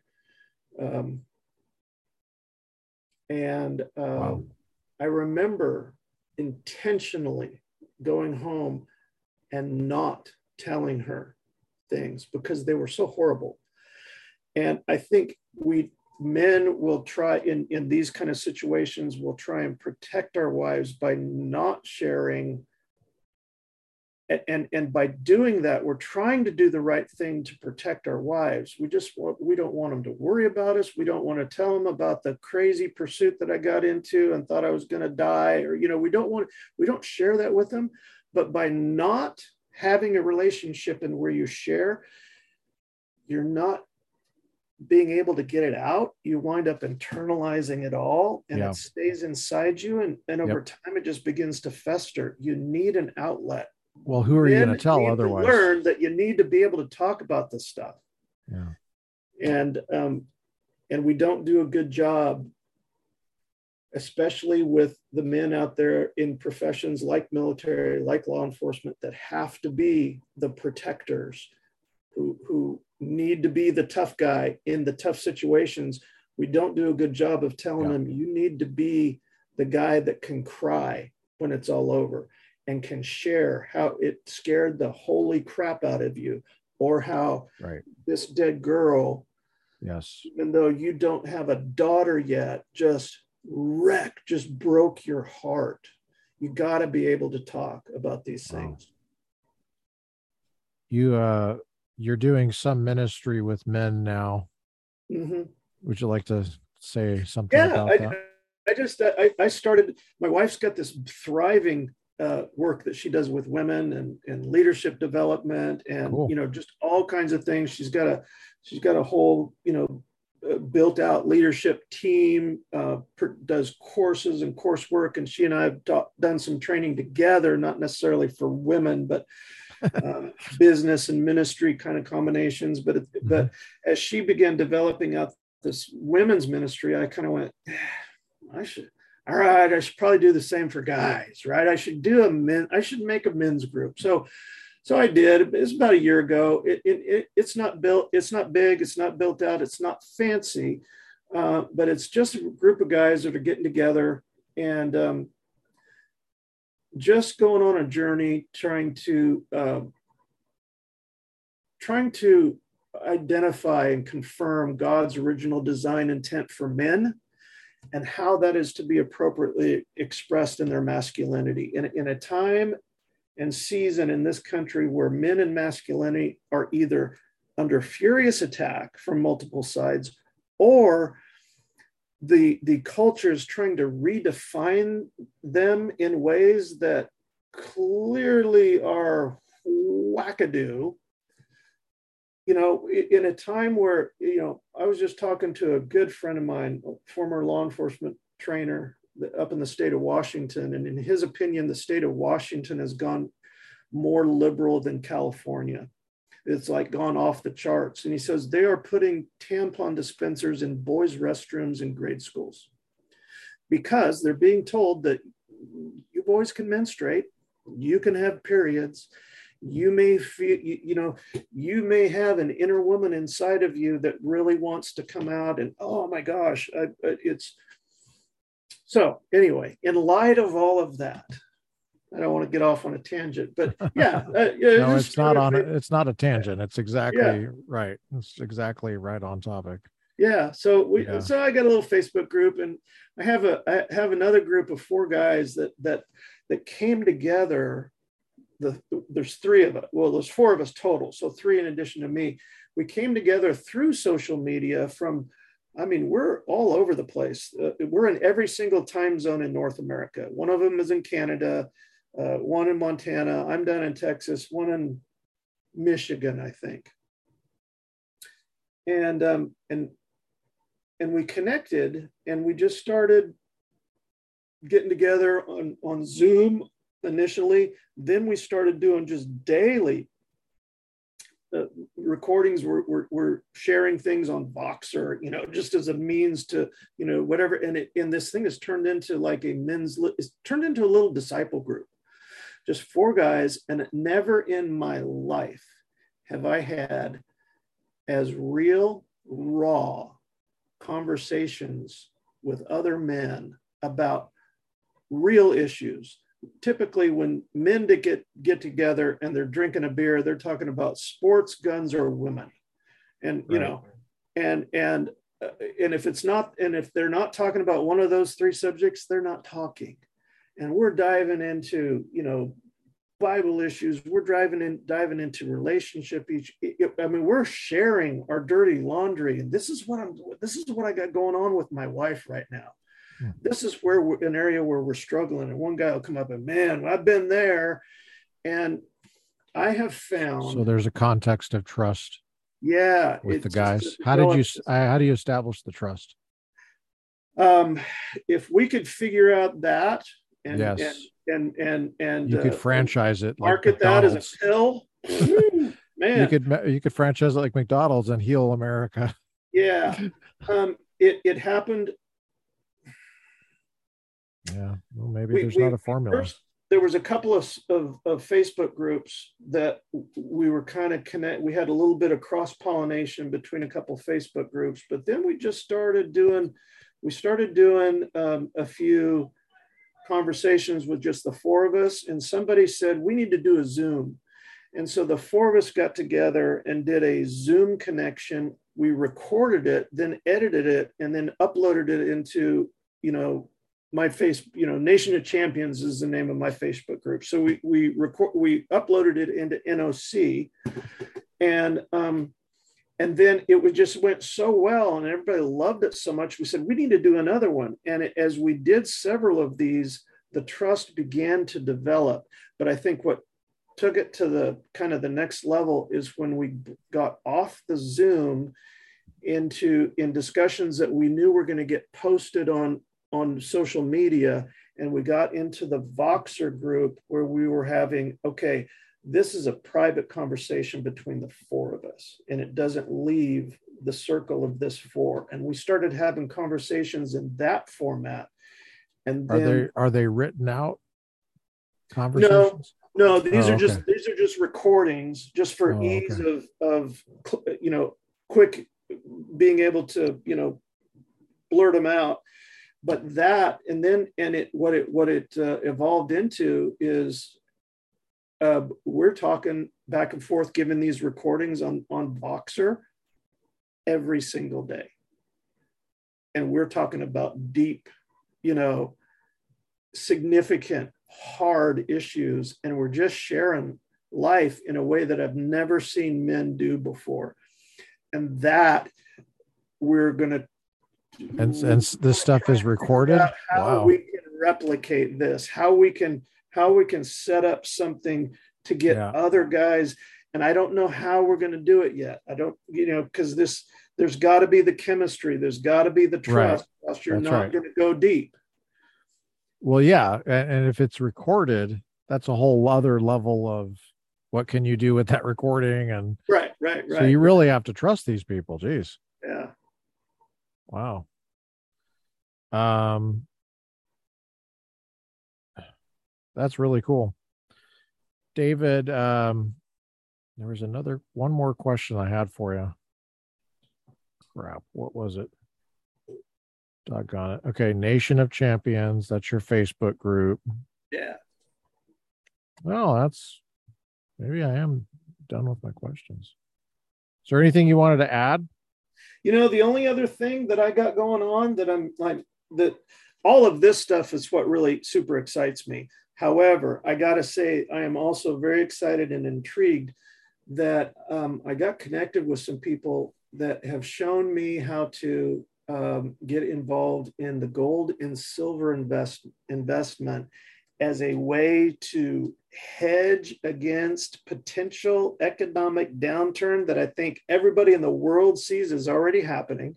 You're not in Diversify Bitcoin or whatever that is? yeah, diversify, get into some real money, not this fiat currency. The dollar hasn't been backed by gold for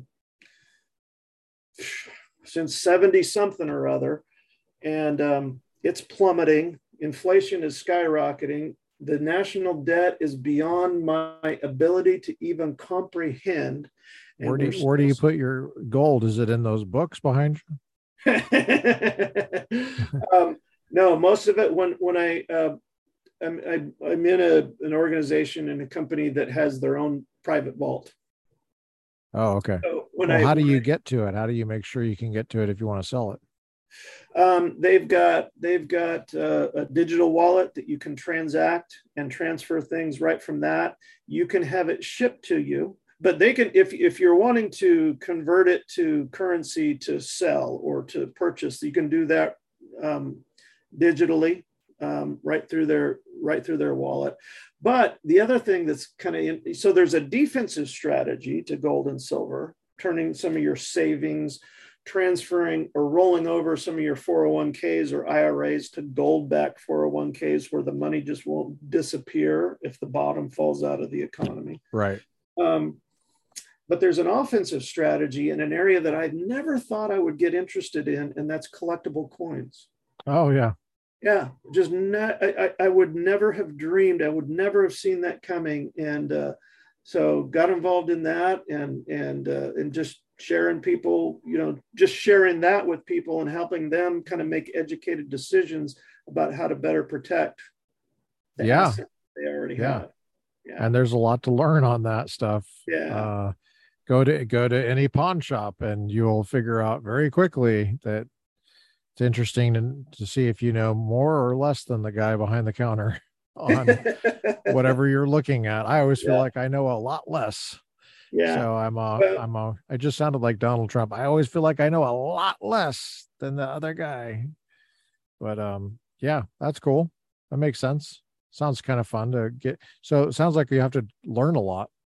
yeah, there is. There's a pretty steep learning curve. Yeah. They've got a lot of educational material, and there's a lot of education. YouTube has become a place where you can Right. discover some real gems on YouTube. Yeah. And some Well, of the people, some people are going to discover this gem right here, you on YouTube, because this is going well, up on YouTube, David. yeah, we'll see. David, I know what I was going to ask you. I found the question. What? Sorry, it was so long ago. You said you carried a gun. What kind of gun do you carry? You don't have to answer it if you don't want to, Oh obviously. yeah, no. I've been through a lot over so I'm 61. I'll be 62 this year, and I started at 25 when I got my first job in law enforcement. Prior to going into putting myself through the police academy, Hmm. I had never fired a handgun before in my life. Uh, Really? No oh yeah. kidding. So Did I you go had to to, college? yeah, Did you go to college? Oh, where'd you go to college? Fresno State. Fresno State. Did you play football there? I did. I did. I Did played you ever against play against a guy named Gerald Gerald Gerald Wilhite? Wilhite. You did? Gerald Wilhite. Yes, I saw your post where his daughter gave you Yeah. that thank you card, and Uh-huh. then gave you a commemorative NFL card. This is when my dad played in football. I saw that post and I saw Gerald. I saw his name, Gerald Wilhite, and I went, I know that guy. I Yeah. played against that guy. And so I you tackled remember him him. number two. That's funny. Mostly, I just watched him run away from me because he was super good. Yeah. I mean, obviously, he was tailback for the Denver Broncos for about 6 or 7 years. He was one of my favorite players when I was a little kid because, and he was easy to remember because he would do a backflip in the end zone if he got a touchdown. Yep. He must have got enough touchdowns where I saw quite a few of those backflips. And there's a YouTube channel where you can see a bunch of them where him Yeah. doing, yeah. But so I had these girls, these two black girls they were twins, were in my Los Angeles Loyola Marymount class about 12 years ago, I guess now, something like that. And the last name Wilhite. So I Mhm. said, any relation to Gerald Wilhite? And I thought, yeah, they're just gonna, who's that? And Yeah. they're like, yeah, he's our dad. I said, number 47 of the Denver Broncos. And they're like, yeah. And so, yeah, but, and then it wasn't even that same semester they gave me that. They forgot to give me that. But before they graduated, they tracked me down and make sure they gave me that card. So that was kind of cool. Yeah, that is Yeah, I cool. remember your comment on that. I was like, oh, wait, hold on. You Yeah. played football? That's cool. Yeah. So, yeah, But you but never shot a handgun, but you I played football. so, I had to buy a gun to go in the police academy because I was putting myself through as a non-sponsored cadet. So I just bought whatever, the police department and the sheriff's department were using as their duty gun. Back in those days, it was a Smith and Wesson 459 9 millimeter.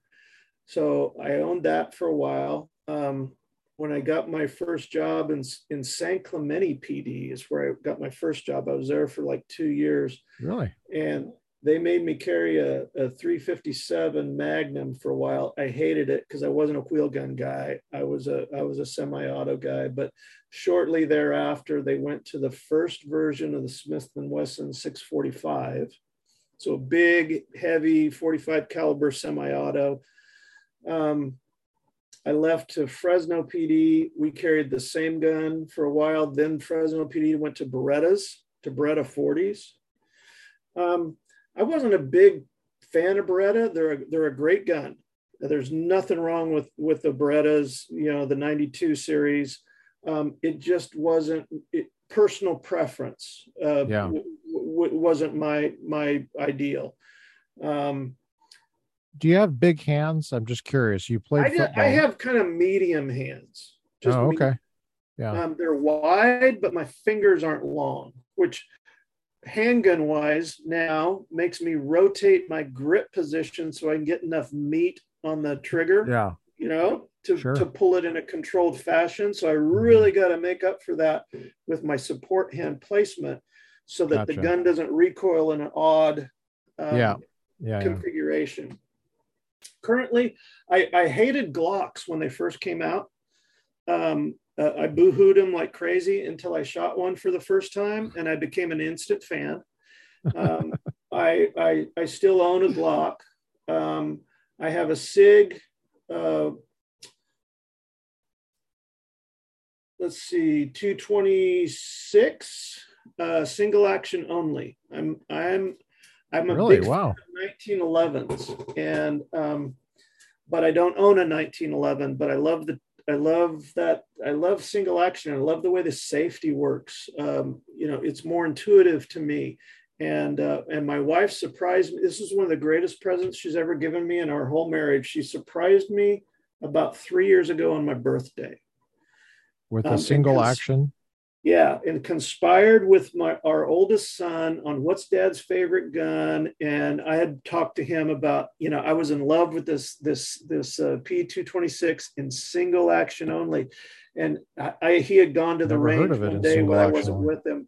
And I said, "You got it. They got one in the store, Dad." And I said, "You got to pick it up and ask him if you can dry fire it." And so he did. And I said, "Tell me if that wasn't sweet." And he goes, "Oh, it was amazing." So Was this a anyway, 9 millimeter? that's a 9. Yeah. And so does the safety on it, is it meant to be carried like a 1911, like cocked and locked? Yes.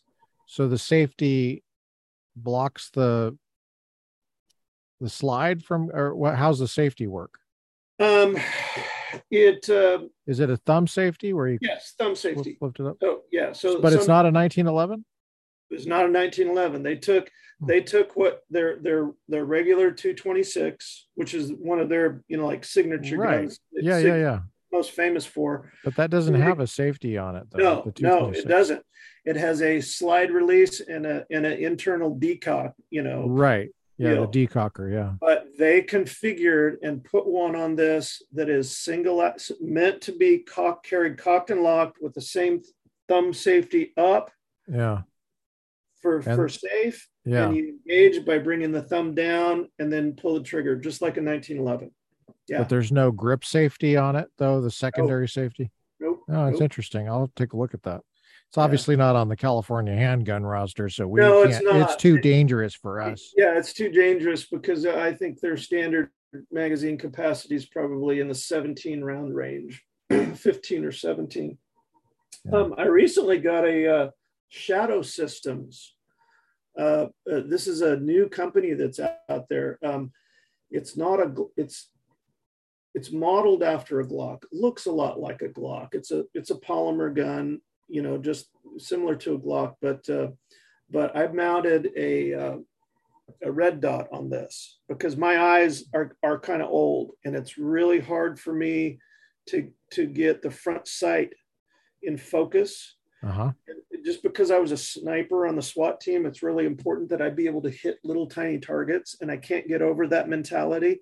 Even Yeah. though defensive shooting isn't about hitting targets, it's hitting rapidly. It's something more like this size. You can do that, you're Yeah. going to Yeah. win. You're going to be more likely to win a gunfight. But I can't get, and I know that in that kind of a scenario, that's the kind of downrange Right. firing that I'm going to do, but I have to be able to, or else I won't like the gun, hit a very precise, just I'm looking for like maximum marksmanship.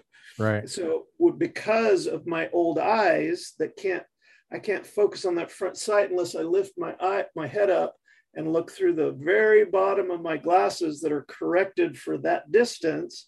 And that's a terrible shooting position. It's not No. tactical, it's Right. not. So I shot a red dot for the first time and absolutely fell in love with it. Oh, cool. So I've got What is that? What's that rig run, you think? You don't have to say, obviously, but the Shadow I was Systems curious. Yeah. with the red dot. I Yeah. got for about, it was 11 or 1200 with Okay. the sight. Cool. Yeah, I wish guns, And that's a 9 millimeter as well. and that's a 9 millimeter as well. Okay. There's a wheel gun out there, guy. There's a wheel gun guy. He's going to kill me if I don't ask you what your 357 that you carried was. What was it? It was a Because I like 357s. Yeah, no, it was it was an amazing gun. It was a Smith and Wesson 686. So it was a 5-inch barrel Yep. stainless steel 357. It was a beautiful gun. San Clemente now is contracts with the Orange County Orange County Sheriffs. That's Sheriff. right. Yeah. So That's they right. used to have a PD. Yeah, they used to have PD in. That's I got interesting. hired in '85. I left to Fresno PD in '87, '88. That sounds like right about when everybody was going to semi-autos. Does Yes, that sound right about right? Okay. precisely. Okay. Did everybody pick the Berettas, or did some people go to 1911s, or how did that work? Or I'm six? sure Actually, you said Smith and Wesson was the first one, right? Smith and Wesson was the first semi-auto. Oh Yes, yeah. Okay. the Gotcha. 645, and that was a good gun. And I love the 45 caliber. I love that round. Um, but Yeah. and back in the '80s when military submachine guns were all 9 millimeters, and that was the craze, the HK MP5s, and Yeah. all that kind of stuff. They tried doing 9 millimeters in handguns because you could get so many more rounds in one Right. magazine. Right. And but the ballistics of the 9 millimeter in the '80s was inferior, and they weren't stopping people very well. And everybody boo-hooed the 9 millimeter, but they over the years they kind of made some improvements in ballistics of that 9 millimeter round. And Yeah. I'm a big fan that it's not the size that's going to the size of the bullet, or the that I'm is glad you going add of the bullet to that. yeah, not Sorry the to get a size little of the male bullet. humor in there. It's not the size of the bullet that's going to put somebody down. It's Right. your ability to hit what you're shooting at. It's shot placement, and the 9 millimeter is more than enough if you can place your rounds center mass quickly and effectively. It's more than enough to stop a threat.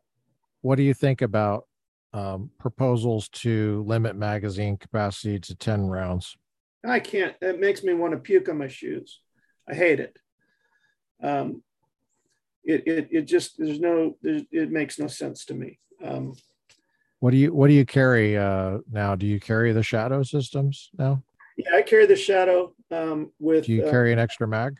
I will carry an extra mag, and my extra mag is a 21 rounder. I'll carry a 15, 15 and then 20. So in you the got gun, 16 and then and 20. I got a 20 or 20. Yeah, I think it's 20. But I have the same thing for my SIG.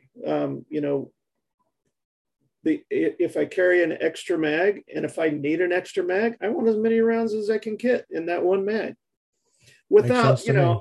I know you can do, Glock makes like 35 round magazines that you can stick in the bottom of the Glock, and you got a magazine sticking out a foot below it. I'm not into that. That's going to impede your ability to move and operate that gun. I'm Does not that crazy. so on the magazine capacity thing, that people, for some reason, there's a certain mentality that just that makes them feel like they're doing so much to fight crime. To me, it's like a bureaucrat in Washington, D.C. is over there trying to imagine all the scenarios in which you quote unquote need a defensive weapon. And in their mind, they're sitting in their office there in DC. They think, yeah, 11, you'll never need that.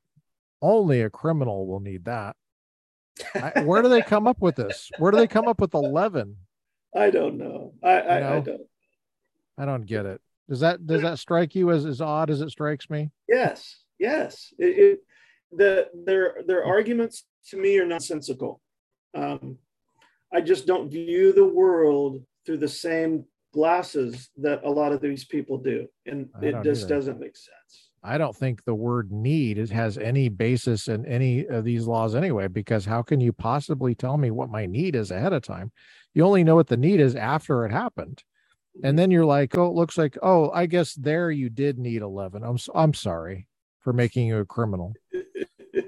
Idiots. Anyway, well, David, we've been going for almost 2.5 hours, and we are so grateful for all your time and sharing all this stuff. And I hope that you don't have any bad dreams sharing the stuff that you mentioned about kids and about crime scenes and stuff. But we so appreciate you coming on and sharing your vast and rich experience with us, and also helping us feel like maybe we can be vulnerable with other men Yeah. and You get know, help it if was we need help. fun. And I think that, yeah, some of sharing some of this stuff, you know, I wouldn't even call it hard.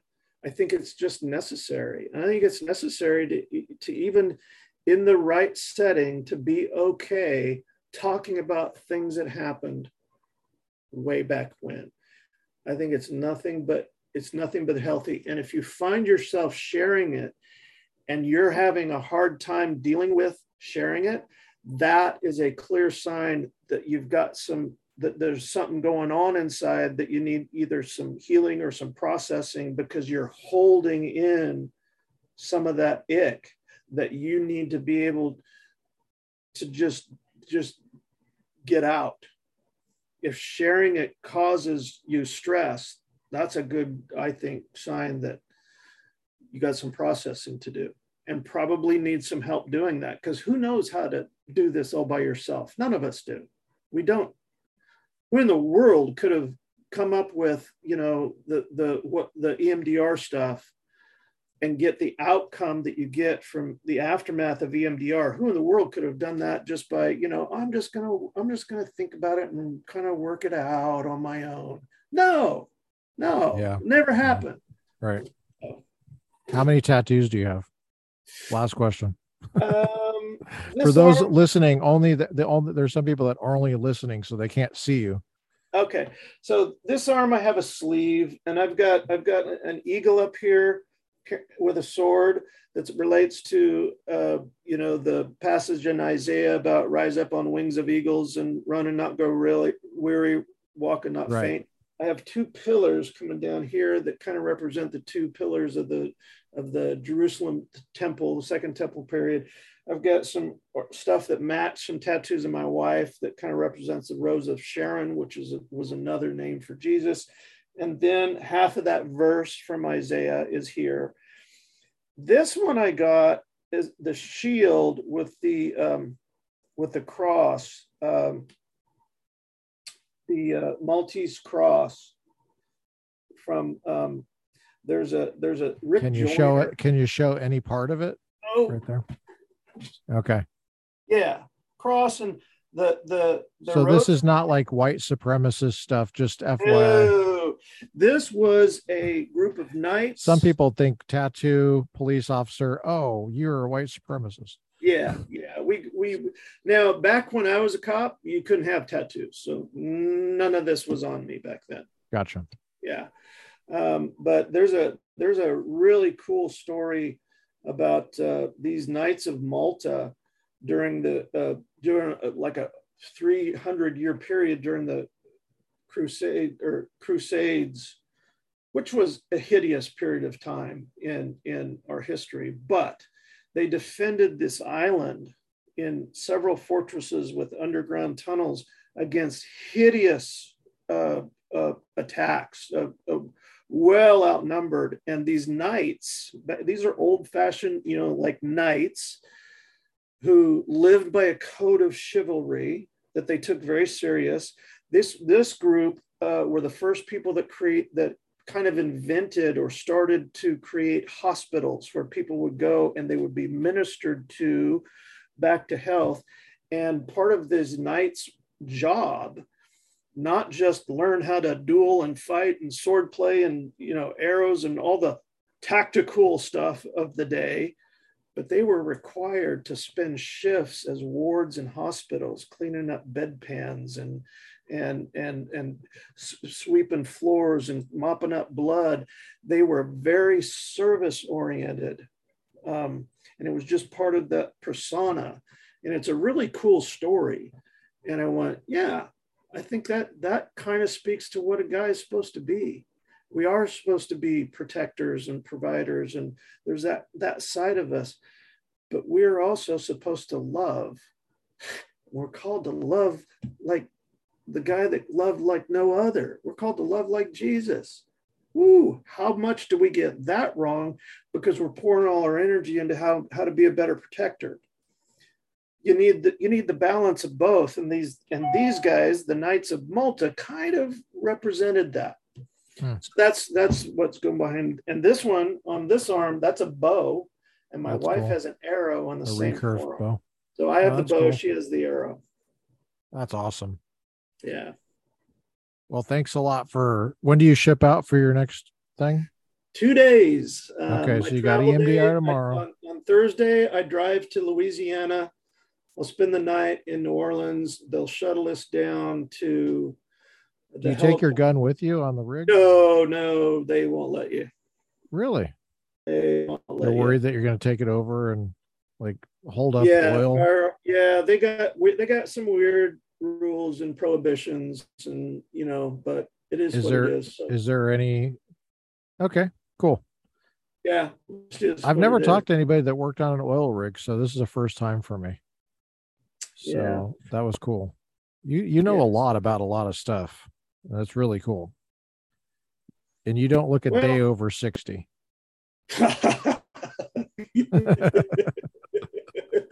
No, I mean well, parts of you're my aging, body feel like it. you are aging well. You got a great smile and you look like a very warm man. So I'm happy to know you. David Yeah, McCreary is yeah, your name. yes, sir.